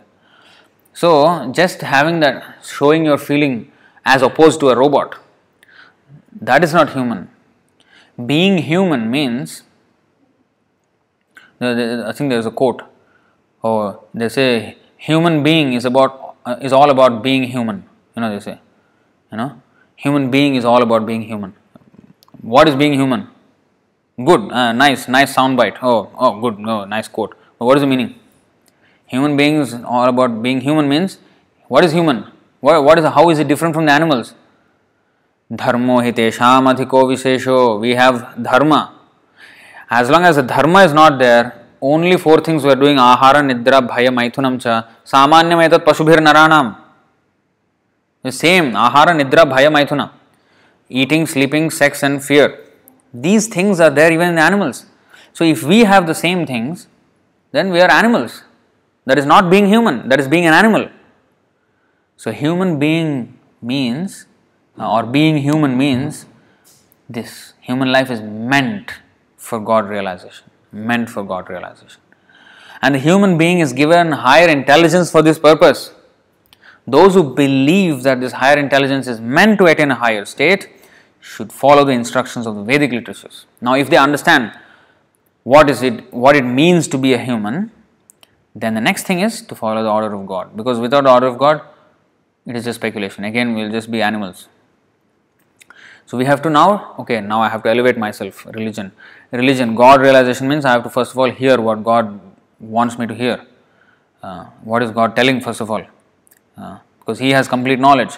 So I have to listen to Him. So that is the beginning of God realization. We cannot realize God on our own, in our own way. No, we cannot. That is rubbish. That is some hallucination, that is some concoction. God realization must be done as God gives us. That's why Bhagavad Gita. What is Bhagavad Gita? Song of God.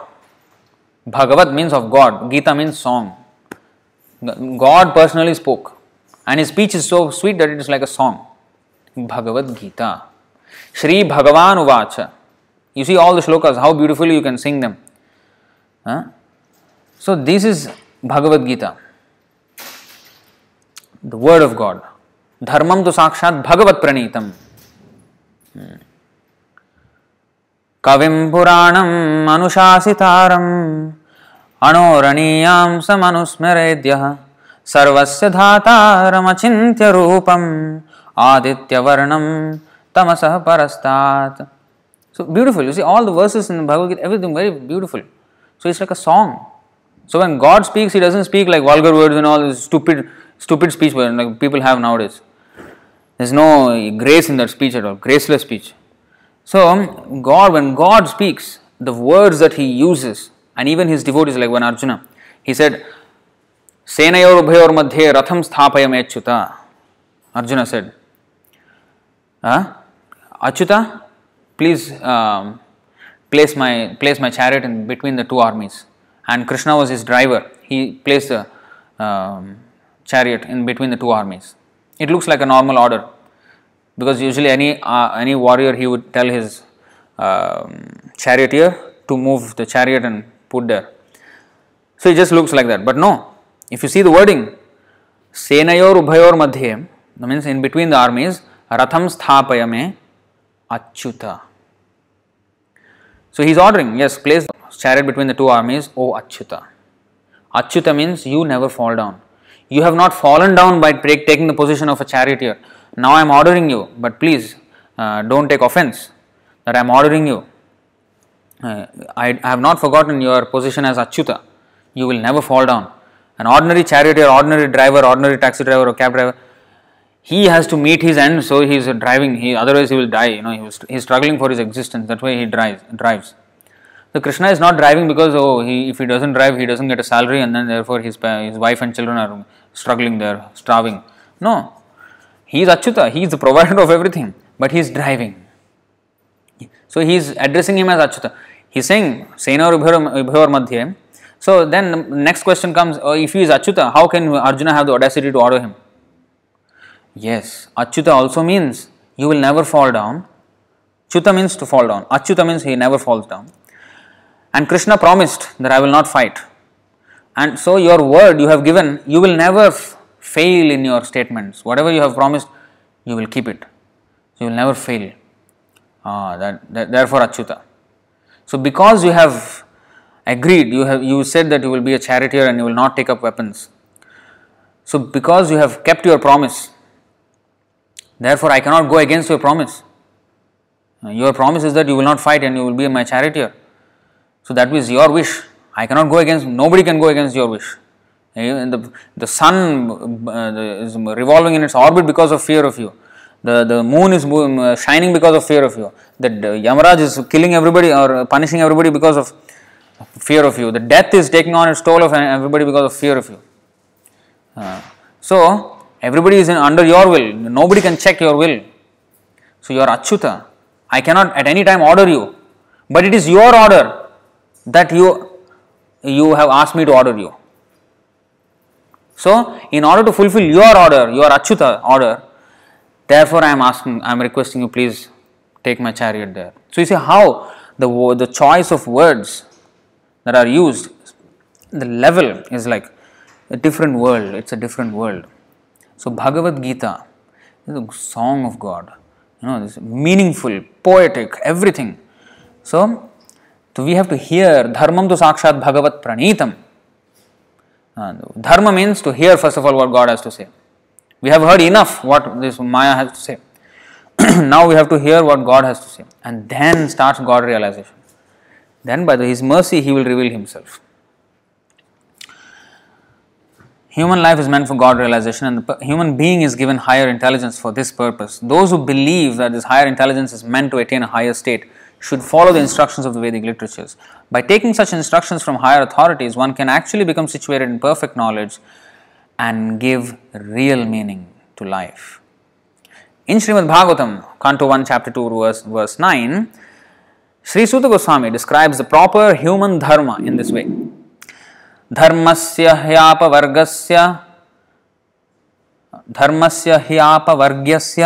narthorthayopakalpate narthasya dharmaikantasya kamolabhaya hismritaha. All occupational engagements or dharma are certainly meant for ultimate liberation. They should never be performed for material gain. Furthermore, one who is engaged in the ultimate occupational service, dharma, should never use material gain to cultivate sense gratification. So, all occupational engagements, whatever occupation we are in, are certainly meant for ultimate liberation. Nehayat karma dharmaya, na viragaya, na tirthapata sevaya, jivanapi mrito hi saha. That is stated by Devahuti.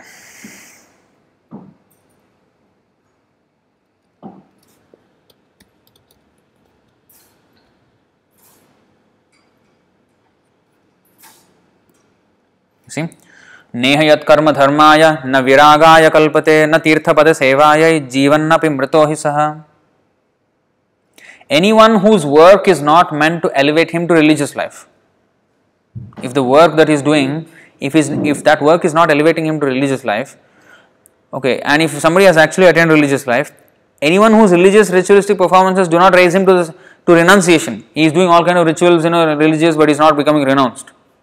Or one who has attained renunciation And anyone situated in renunciation that does not lead him to the devotional service to the Supreme Personality of Godhead must be considered dead, although he is breathing.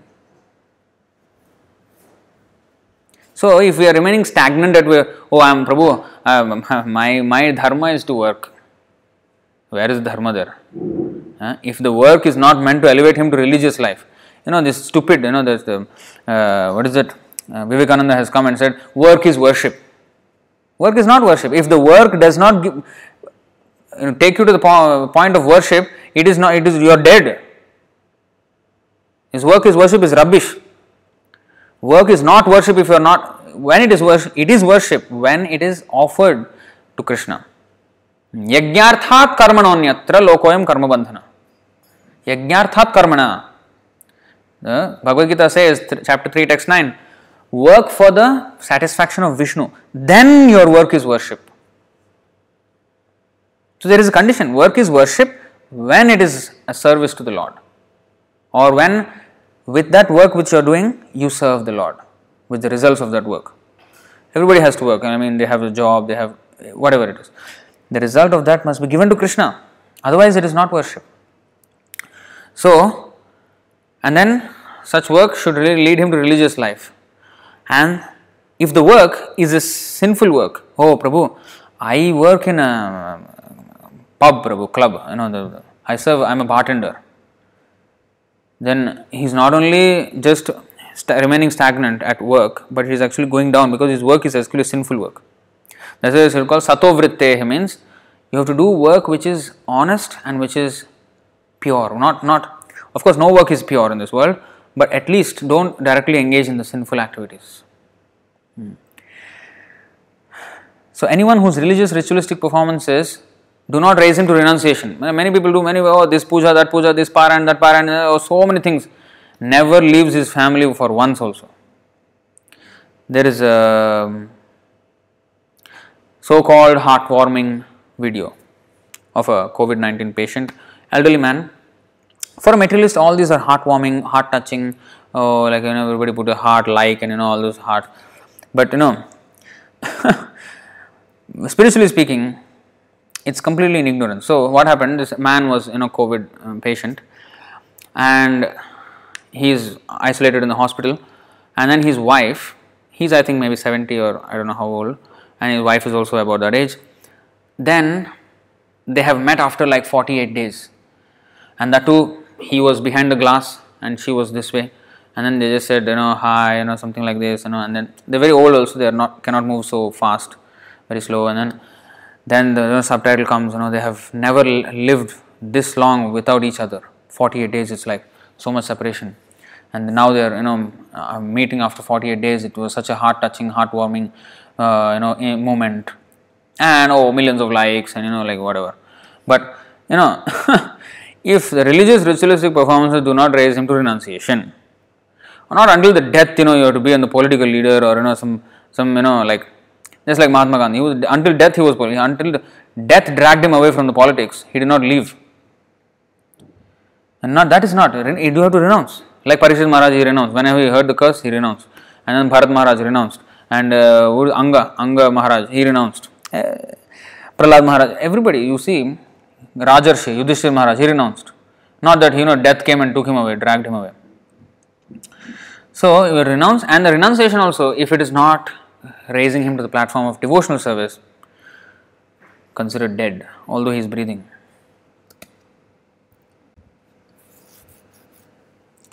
So, all occupational engagements, dharma, are certainly meant for ultimate liberation. They should never be performed for material gain. People usually do, their occupation to get material gain. Their dharma also to get artha. And then what is that artha for? Artha for kama. But moksha is not even considered. Moksha is forgotten. And if they are completely frustrated with the material life, then they may look for moksha. See? But that should not be the case. One should work towards moksha, and after moksha, after renunciation also, one must go to devotional service. That is the culmination of perfection. Furthermore, who is engaged in ultimate occupational service, dharma, never use material gratification. It has to be used for Krishna's service. The first step in human civilization consists of occupational engagements performed according to the scriptural injunctions. The higher intelligence of a human being should be trained to understand basic dharma. In human society, there are various religious conceptions characterized as Hindu, Christian, Hebrew, Mohammedan, Buddhist, and so on. For without religion, human society is no better than animal society. As stated above, dharmasya hi apavargyasya narthorthayopakalpate. Religion is meant for attaining emancipation, not for getting bread. They say, oh God, give us our daily bread. That is not the purpose of religion. And that's how communists, atheists, they have convinced the so-called religionists to give up their idea. Oh, you want bread, that's why you are praying. Okay, never mind. We will give you one bread here. Actually, they used to do that in communist, in USSR, formerly Russia, now Russia, formerly USSR.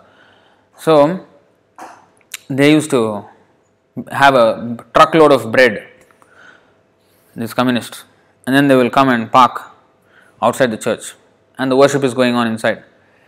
So they'll wait. Worship finished, all coming out. They'll stop. Sir, did you pray? He said yes. Did you ask God give us our daily bread? Yes. So did God give you? No. Okay. Here, bread. Who is God? Oh, yes, you are God. Okay, then give up this church. Okay, understood. Got the message. So this is how they converted all of them to, they were cheated, they became atheists. So religion is not for getting bread. They did not, first of all, they were Shudras. They did not understand. They did not question them. Oh, you are giving bread. Where did you get the wheat from? The land. Oh, from where the land, the wheat came? Yeah, we sowed the seeds. Yeah, but without rain, could you have gotten the seeds? Without the sunlight, could you have gotten? So without God's arrangement, would you have gotten the bread? Because they are Shudras, no intelligence in their brains. They got convinced by the stupid presentation, and they gave into it and became atheists. So, if, in other words, if we use religion for material gain, use it to try to get to material gain, you will be cheated in the process.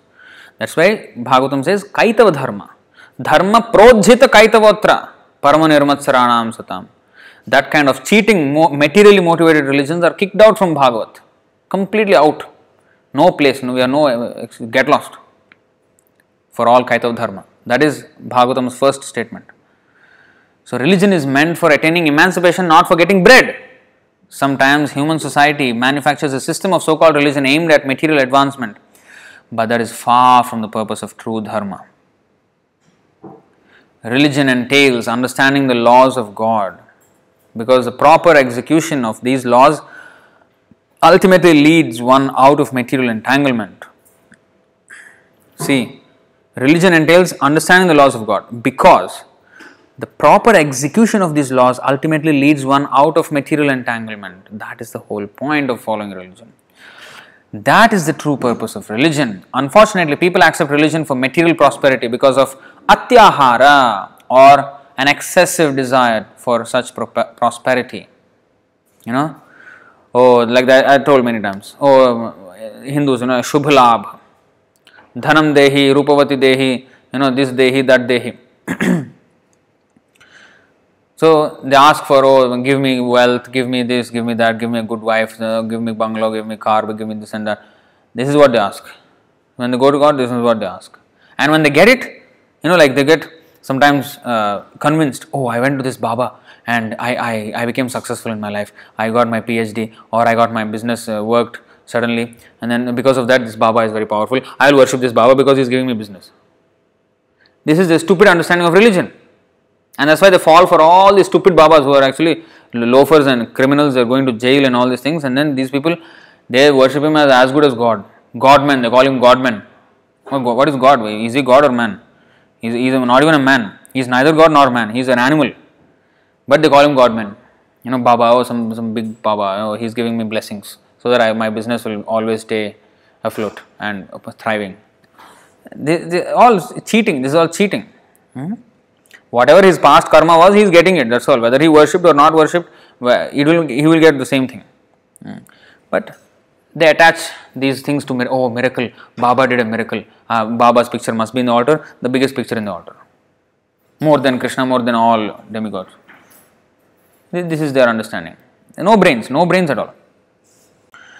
So people have people act religion for material prosperity because of atyahara, or an excessive desire for such prosperity.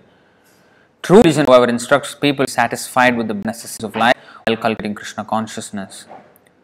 Even though we require economic development, true religion allows it only for the supplying of the bare necessities of material existence.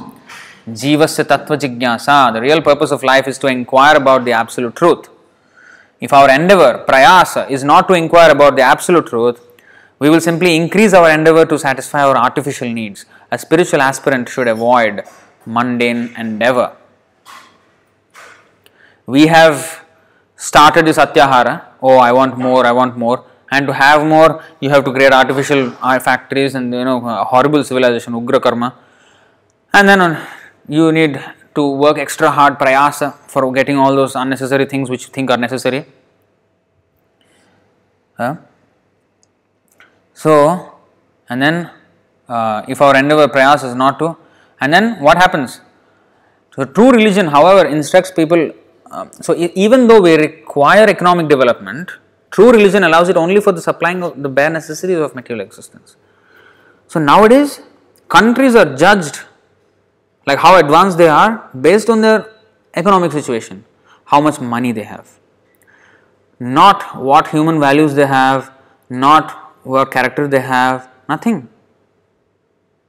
About how much atyahara you are doing, that elevated, that you are first world country. More atyahara, you have more economic, you are developed. You don't have atyahara, you are just living for your bare necessities of life. Oh, you are like a third world country on a poverty line. No, so this is how you see how the classification has happened, and we are so used to this classification from the very birth.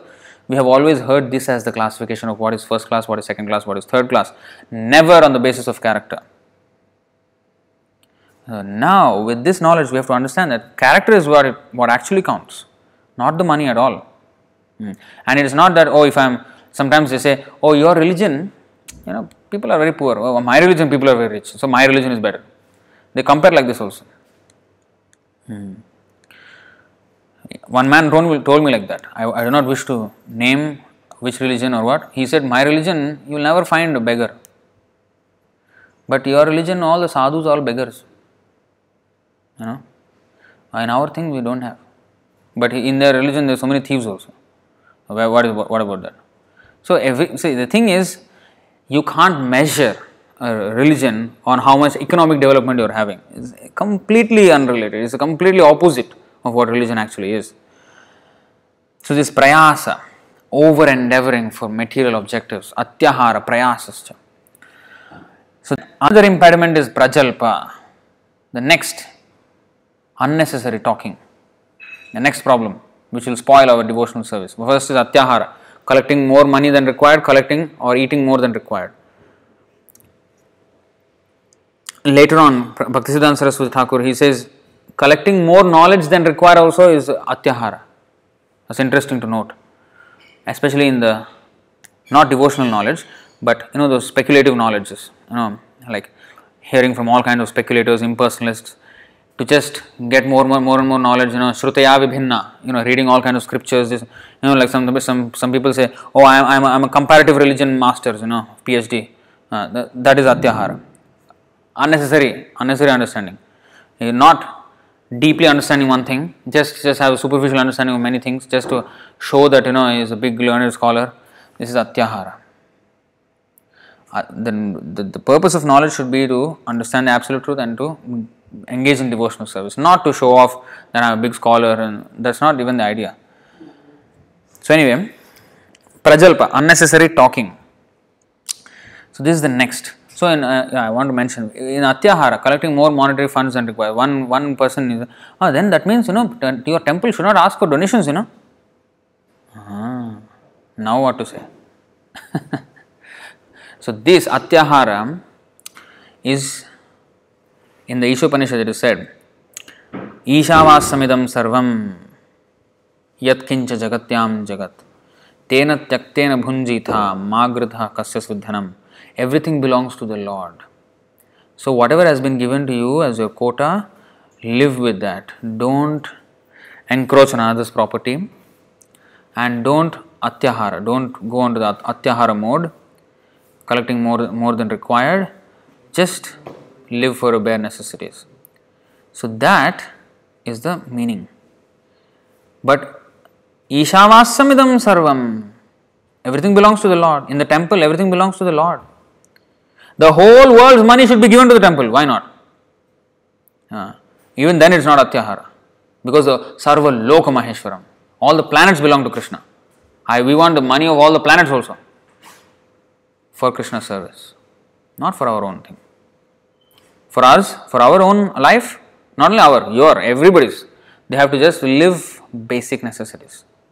But for the Lord, everything is for His enjoyment. Bhoktaram yajna tapasam. He is the enjoyer of everything.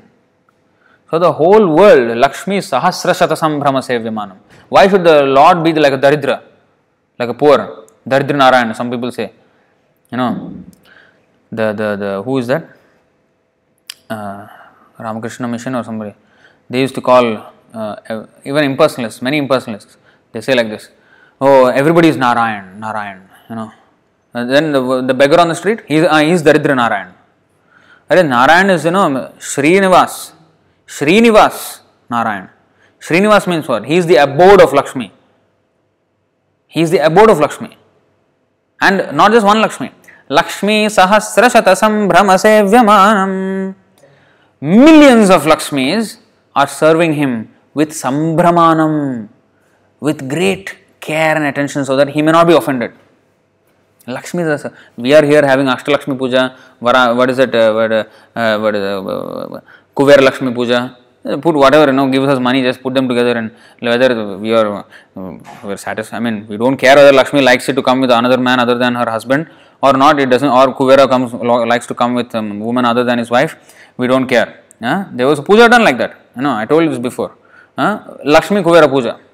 Where Lakshmi will come with Kuvera? Lakshmi doesn't move an inch from the feet of Lord Narayan. And then Kuvera will not come along with Lakshmi, who is like his mother. Wow, Lakshmi and Kuvera together and coming, and a big puja is going on. Just because Kuvera is the treasurer of heavenly planets, Lakshmi is the goddess of fortune. I want money. I don't care about what you feel. I want money.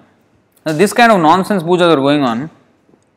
This is not how, this is complete rubbish. But we are asking the favor of Lakshmi. And we are begging, please, give me some wealth, dhanam dehi, rupavati dehi. But millions of such Lakshmis are serving the Lord. Please, don't get offended by our service, I hope everything is alright. They are sambhramanam. That is the Lord. What? Daridra Narayan, beggar Narayan. What is this? Nonsense. So, Narayan is the Lord of Lakshmi, and all wealth is Lakshmi's property. So, Lakshmi must be used in Narayan service. So, it is never Atyahara to collect more funds. But of course, that funds should be used for service of Vishnu. Not that amass the funds. Prabhupada never liked amass funds and then don't do anything. He wanted the money spent for Krishna service. Print books, construct temples, start food for life, prasadam distribution, everything.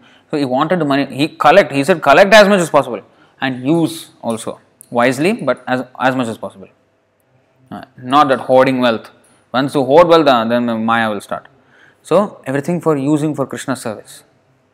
That's why we don't have reserves in this temple. Everything is just used. So, like that. So, this is Athara and Prayasa. So, probably we will stop here. So, Prajalpa, all this we will continue tomorrow. So, I hope I think we can finish tomorrow this topics. So I just wanted to give a more in-depth, and so that it is not that the whole purpose is not to finish the class in this time. It is about understanding it. So we can always split it up into 2 or 3 sessions or anything, but understanding is more important.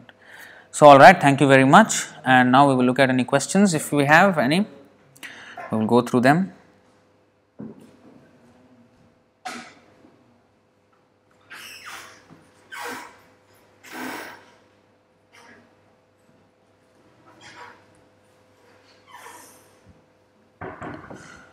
So, who is this? Girish Prabhu, Bhakta Girish. He is asking, does the spiritual world also has karma?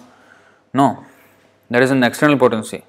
We have kshetra gyakhya tathapara avidya karma samgyanya. In the material world there is karma, the law of karma. In the spiritual world there is no, just like in the prison has all the kind of punishments. Why we should have punishments? No. If one is not a prisoner, then there is no punishment for that person. Punishments are for prisoners. So karma is the law of the prison of this material world. So it is only in the material world. Then Bhakta Mukesh. In this life we done some pious activity, but now we become Krishna conscious. What will happen to at the end of this life? So, if one is completely Krishna conscious, then he goes back to Godhead. If one is not completely Krishna conscious, then he will not go back. As long as we have the slightest trace of material enjoyment, we will remain in this material world. So, we will remain in this material world. So, if one becomes completely Krishna conscious, then all the pious activities and sinful activities, everything will be burnt. Nirdahati. Completely burnt to the roots. Pious activity results also. Then some people may think, hey, oh, pious activities results also gone. Oh, now how? What to do? Yeah, good. Pious activities result means what? You will get a good birth, good family, good nation, or good, beauty, good wealth. That doesn't mean you don't have birth, death, old age, disease, adhyatmik, adhibhautik, adhidaivik kleshas. You still have all that. So it is not good actually. It is just different degrees of bad. It is not good and bad. It's different degrees of bad. It's like the pollution standards. Euro 5, oh, top class standard, or electric. It is still pollution in a different way. So it is just less or more pollution. It is never like clean. They say clean, this is Euro 5 is a very clean, they put green, oh, we are making the thing green, go green, like make the environment go, so don't make it black. But actually, green means don't use the vehicle at all. Be natural, just like what it was before. I mean, without all these conveyances. If you need really, then use the horses. Use this way it was done. That was actually green. So whenever they started this thing, that automobile industry, it is all, nothing is green there. It is lesser or more black. It is either grey or it is different shades of grey. I think there is a movie like that. I think it was not a good subject of movie, but it is 50 Shades of Grey. I think it's more of a sexual movie or something. But there was a title like this. So 50 Shades of Grey is basically that. It's black or less black or slightly grey. It is all in the same spectrum and the grey only. So that is what this material world is all about. It's just 50 Shades of Grey. But the real thing, clean means completely don't use any of this. So similarly, all so-called pious and sinful activities are just different shades of sinful activity. So if one's become Krishna conscious completely, nirdahati, all are gone, and then one goes back to Godhead, akarma. Next question, rephrased question. Okay, there's a rephrased version of it. If this life we done some pious activity, but now we become Krishna conscious, what will the results of those pious activities we did before? Have we to take birth again for those pious activity? As I said, no. So when he says, aham tvam sarva papebhyo mokshayishyami. When he said sarva papebhyo, I will rid you of all sinful reactions.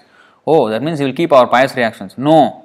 As we said, all our sinful reactions, the so-called pious reactions are all sinful. As long as we have forgotten our chastity to Krishna, as soon as we have turned away from Krishna, that is a sin already. Even if I am a demigod or what, it is a sin. The moment we have turned away from Krishna, that's a sin already. It is just lesser or more degrees of sin. So when he says sarva papebhyo mokshayishyami, it involves the pious and sinful reactions, everything. So nothing will remain. All the reactions will be burnt, good and bad. Actually, all different shades of bad. So everything will be gone. So one becomes free. This is called karma bandhan nirmukta. So liberated from the bondage of karma. We don't have to take birth again, provided we are 100% Krishna conscious. We can't take it for granted. Oh Prabhu, I am a devotee, Prabhu. That's it, my karma is burnt. I'm not going to take birth again. That means we're going to take birth. I think you know the story, right? That Brahmana and the cobbler. I hope you know. So I'll briefly tell, if you don't know. So some of you might know. So the thing is, there was a Brahmana and a cobbler in a village. So the Brahmana was very learned. He knows slokas in and out, chanting like rain. What? It's like raining slokas. Pandit, big Pandit, nobody can defeat him. And that also made him very puffed up. I am a big Pandit. I am on the path of liberation like anything. Like I am far ahead of any of these people. I'm up there. Then there was another cobbler. So in Bengali, Brahmana is called Shuchi, cobbler is called Muchi. So Shuchi and Muchi, the story is about Shuchi and Muchi. Shuchi means the clean, inside and outside. A Brahmana must be very clean. So because he usually practices all cleanness, he is very clean. And a cobbler, he deals with the dead bodies of animals and their skins and making leather goods or something like that. Formerly in Vedic times, there were cobblers, but they did not kill the animal to get the leather. Already dead animal, they will take the skin and then they will make things out of it. So, but still it is considered a low end job. It is not a very clean job. You have to deal with dead bodies and all this, skin and all this. It is not very high class job. So it is a muchi, dirty. Muchi means dirty.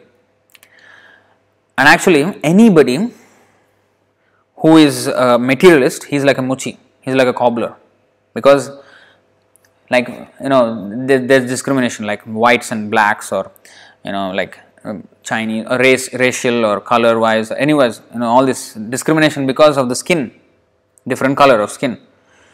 So a cobbler also deals with the skin, and if people also deal with the skin, or because of the white or a black or this Asian or this one or whatever it is, if we see the skin and then make a comment or then that is also cobbler mentality. He is just dealing with the same skin. His mentality is that level only. So he is a muchi. So Suchi means he is in Vidya, Vinaya Sampanne, Brahmane, Gavihastini, Sunichaiva, Svapakecha, Pandita, Samadarshina. He sees everywhere same, all the soul, all are souls. They are not, whatever body they have, it's all actually soul inside, and all the souls are parts and parcels of Krishna. And so in this way, that is Shuchi vision, clean vision. Whereas dirty, Muchi vision means just depending on the skin.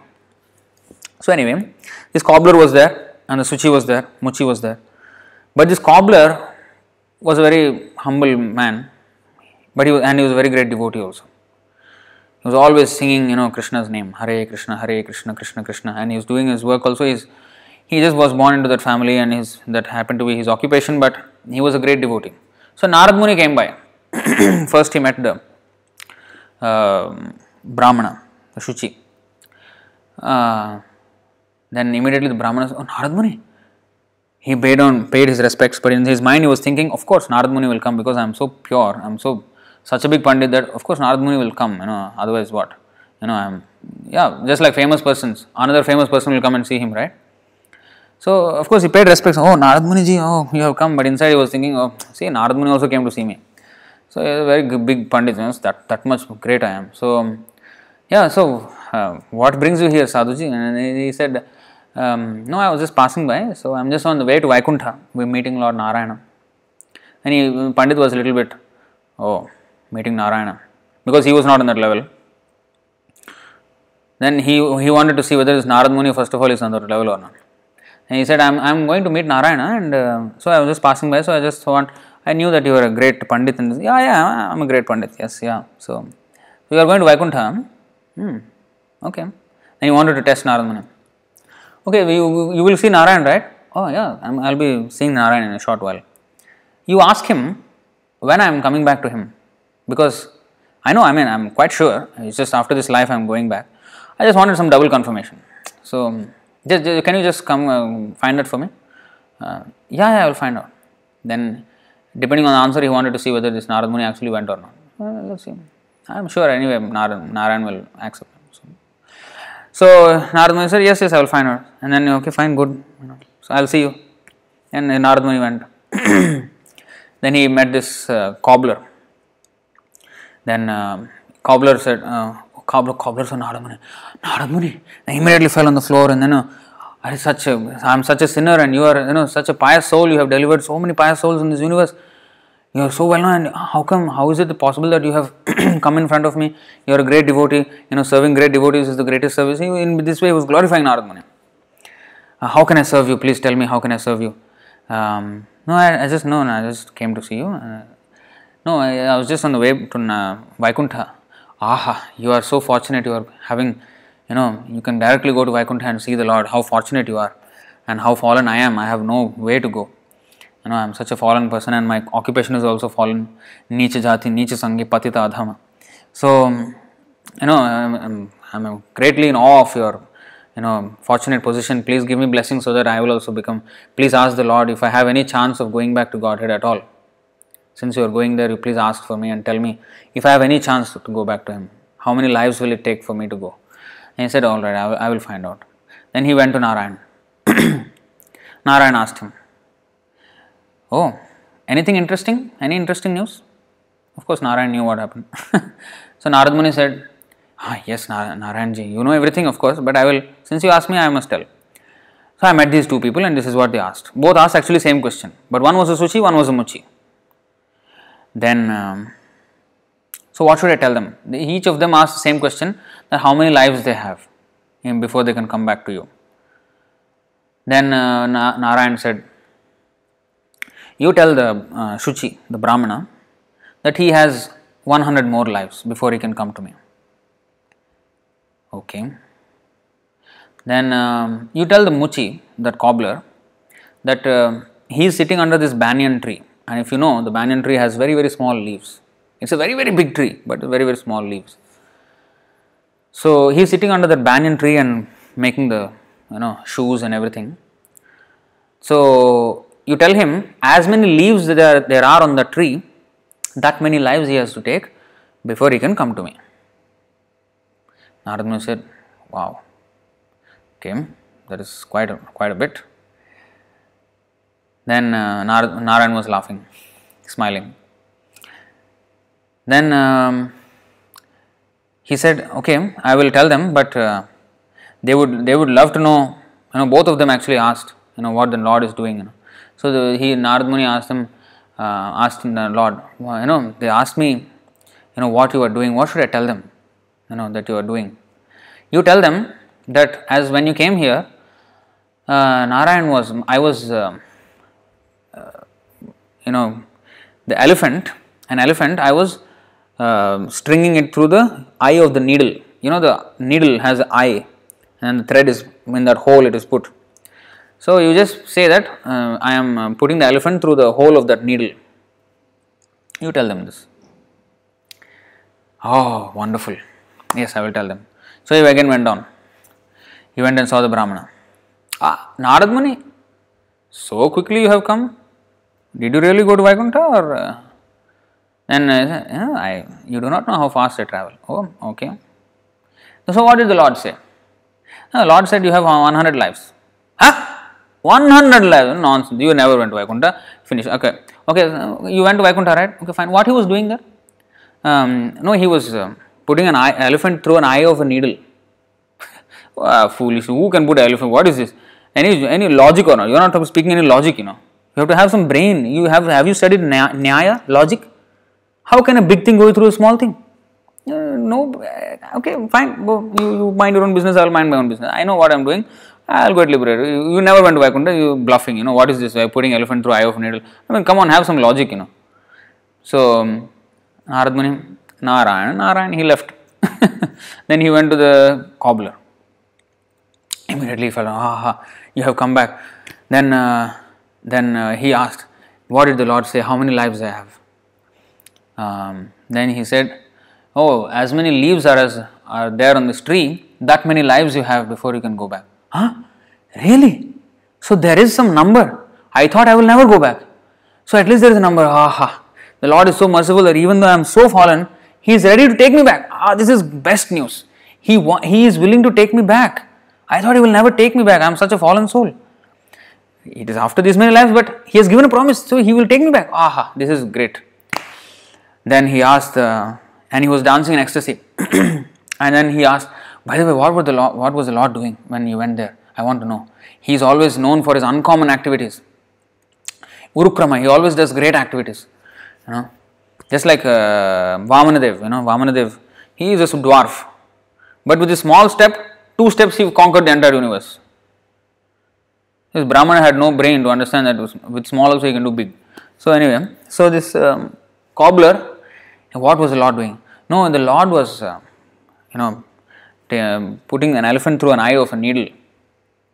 Wow, only the Lord can do such great things. In fact, this banyan tree has come from a small seed. So from a small seed, he has brought this many banyan trees, and there are millions and millions of seeds in each of these banyan trees, and in each seed there is another big banyan tree. So if he can bring such a big banyan tree out of this small seed, why he cannot put an elephant through an eye of a needle? Aha, this is wonderful, the Lord is wonderful, the Lord is wonderful. He was dancing and dancing and dancing. As he was dancing, all the leaves of the tree fell down and only one leaf remained. That means after this life he is going back. So, in other words, a devotee,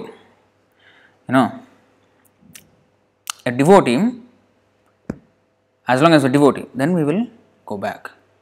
If we are, so-called pious, fully puffed up, meek and humble, inherit the kingdom of God. So, but we have to be fully devotee. We cannot think that, I will go back to Godhead, I am devotee, No, we have to become pakka devotee like that, like fully, complete devotee. Not simply like, I am a devotee, I am wearing kantimala, I am wearing tilak and devotional clothing, and I am doing some arti here and there and some chanting. Never mind inattentive chanting or Facebook chanting, Twitter chanting, Instagram chanting. Never mind, I am doing chanting. So I will go back. I am doing 16 rounds. I read here and there some Prabhupada quotes. No, that will not get you anywhere. We have to fully involve. We have to be fully. It will show. It will show. When a devotee is there, when a person becomes devotee, it manifests in his behavior, in his thinking, in his everything. So we have to become actual quality devotee. That's what we should aim for. And then yes, after this birth, we don't need to take birth. Otherwise, you have to take millions of births. That's why it is said, Bahu janma kare jadi shravana kirtan tabutana paya Krishna pade premadhan. One can chant Hare Krishna Mahamantra for millions of lives. He will not get any trace of love of Godhead if he commits offenses. So we have to come out of the offensive chanting, offensive service, offensive everything. We have to remove our offenses. That's why Bhaktivinoda Thakur sang the song, when will my offenses cease? Aparadha shunya hoy, loho Krishna naam. So when will my offenses cease, and when will I chant Harinam in the purest possible way, in pure love of Godhead. So that should be our. He is already on the stage, but he is praying as if he is a conditioned soul like us, in his humility, and also teaching us how to pray to Krishna. So, Manjukesi Mataji, the start of the prayers for honoring Prasadam, not Maha Govinde. Not Maha Govinde, because every time we say that first, then Sarira Vidyajal. So, the Prasad Sevaya mantra by Bhaktivinoda Thakur doesn't start with Mahaprasad Govinde. Mahaprasad Govinde Nama Brahmani Vaishnave, Nama Brahmani Vaishnava Janma Swalpa Punyavatam Rajan Vishwaso Naiva Jayate. That is from Mahabharat. That sloka is from Mahabharat. Not Mahagovinde also. It is Mahaprasade Govinde Nama Brahmani Vaishnave. So 4 things. Vishwaso Naiva Jayate. Swalpa Punyavatam Rajan. So the people who have less pious credits, they don't have faith in Mahaprasad. They don't have faith in Govinda, in the Lord. Mahaprasade, Govinda, Nama Brahmani. Brahmani means spiritual, the name, the holy name of the Lord. Nama Brahmani, Govinde, Nama Brahmani. And Vaishnava, and the Vaishnavas. They don't have faith in these things. So that is the meaning of the first verse. Second verse, Prasad Sevaya, Sarira Vidyajal Jadandre Taikal. That is the Prasad Sevaya mantra. That is the actual mantra for honoring Prasadam. But before that it is Mahaprasad Govinde. That one is to tell that those who have no faith, they don't have, or those who are not pious enough, they will not have faith in the Mahaprasadam or Govinda or his holy name or his Vaishnava, in the devotees. They don't have faith in the Vaishnava process and everything, Vaishnava way of life. Those who are impious, those who are not very pious. That is from Mahabharata. Second question, how to overcome distress? What if the devotee feels losing interest in devotional service and wants to give up, but cannot do for his attachment of serving the Lord? What he is supposed to do? So, if you are losing interest, if you are losing enthusiasm for devotional service, means we are committing offences. When we commit offences, then we are losing interest. As today's verse actually is that how our devotional service is spoiled, because we are engaging in these things. Atyahara, eating more than necessary, or collecting more funds than necessary, or prayasa, trying too hard for material objectives, either to get money or to get a girlfriend, or whatever it is, material objective, trying too hard, prayasa, over enduring. Atyahara, prayasa, prajalpa, talking, idle talk. It can be chit chatting, it can be Facebook message, chatting away with people, that can be anyway, prajalpa. Or by hearing other people's prajalpa, watch some video or something, this one, all prajalpa, which is nothing to do with Krishna. So prajalpa, niyamagraha, either not following the rules of the devotional service properly. Not following the rules means everything included. I mean, what the strengthening foundations, whatever we have gone through, everything included. And especially while chanting the offences, we have to try very hard to avoid the offences. If you are not careful about it at all and then do everything and anything and carelessly, that is niyamagraha. So, and then we don't see the ultimate aim of following the rules and regulations. Simply doing Mangalarti, just we have to do as Hare Krishna devotees, Mangala. There is you are from Philippines, right? So Philippines, everybody say, I attended Mangala. What is attended Mangala means?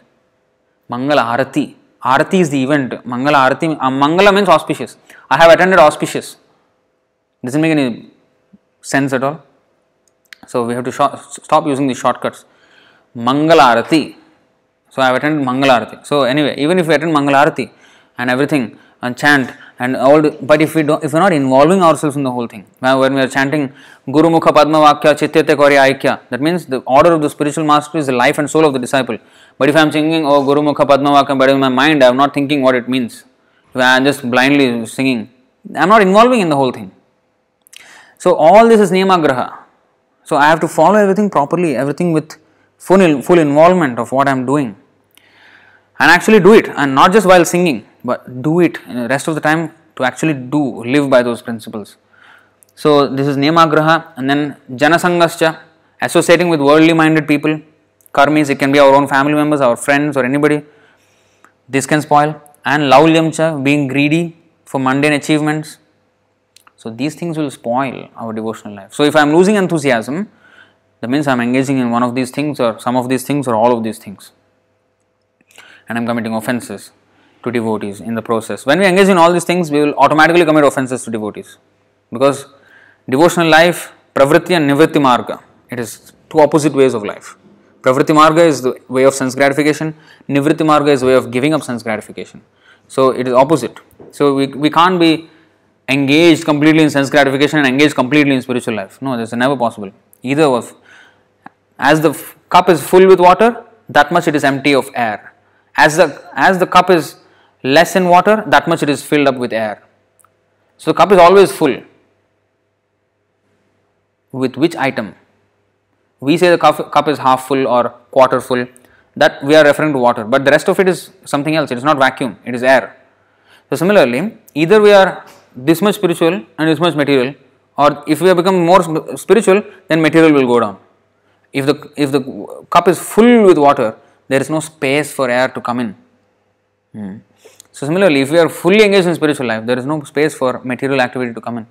But if you are only like 10% spiritual and then 90% is air, that is all material. And eventually that small water also will evaporate and then nothing will remain. So we have to engage more seriously. And pay obeisances to Vaishnavas. Get back to following all the things properly. This is exactly the real reason why I started this series of the strengthening foundations, so that devotees don't lose. We are all into making devotees, preaching and distributing and then introducing new people to the movement. But once they get into the movement, they kind of stagnate there. Okay, I have now joined Hare Krishna. That's it. After that, what? You have to advance and advance. You join means initiation means, some people initiation means they think it is liberation. Initiation does not mean liberation. Initiation means, if you go and look in the word in the dictionary, initiation, what does initiation mean? It is the beginning on the path of liberation. Initiation means beginning. It is not the end. Oh, initiation means equal to liberation. Prabhu, I want initiation. After initiation, they don't follow anything. What is the point of taking initiation? Why are we so hard upon taking initiation then? If you are not, initiation means now karishya vachanam tava. I will do whatever you say, Prabhupada. That is initiation. But if I am not prepared to do that, I cannot make a show of initiation. So this attitude all we must understand and put it into practice. Then spiritual life will be completely very full of life. If it is becoming dull, that means these things are covering. The weeds are growing, the creeper is stunted. Alright, what else? Pray to Krishna and pray to the Vaishnavas and engage in service properly, fully involved in everything, understand everything, and in that way, the enthusiasm, everything will come back. Once Krishna is pleased, everything will come back. This is the way to come back. And read Prabhupada's books every day. So we stay connected to the message and we know what we are doing. Otherwise, Maya will make us forget. When we don't read, slowly that service will become material. It will become because no more involvement from the heart. So we have to be careful of all these things. So with that, I think we've come to the questions. I don't think there is any other questions. Of course, there are a lot of verses.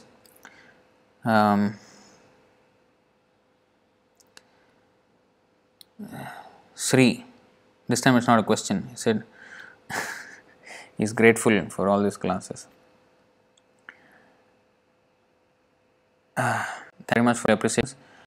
And there are also some nice verses which are quoted in the comment section.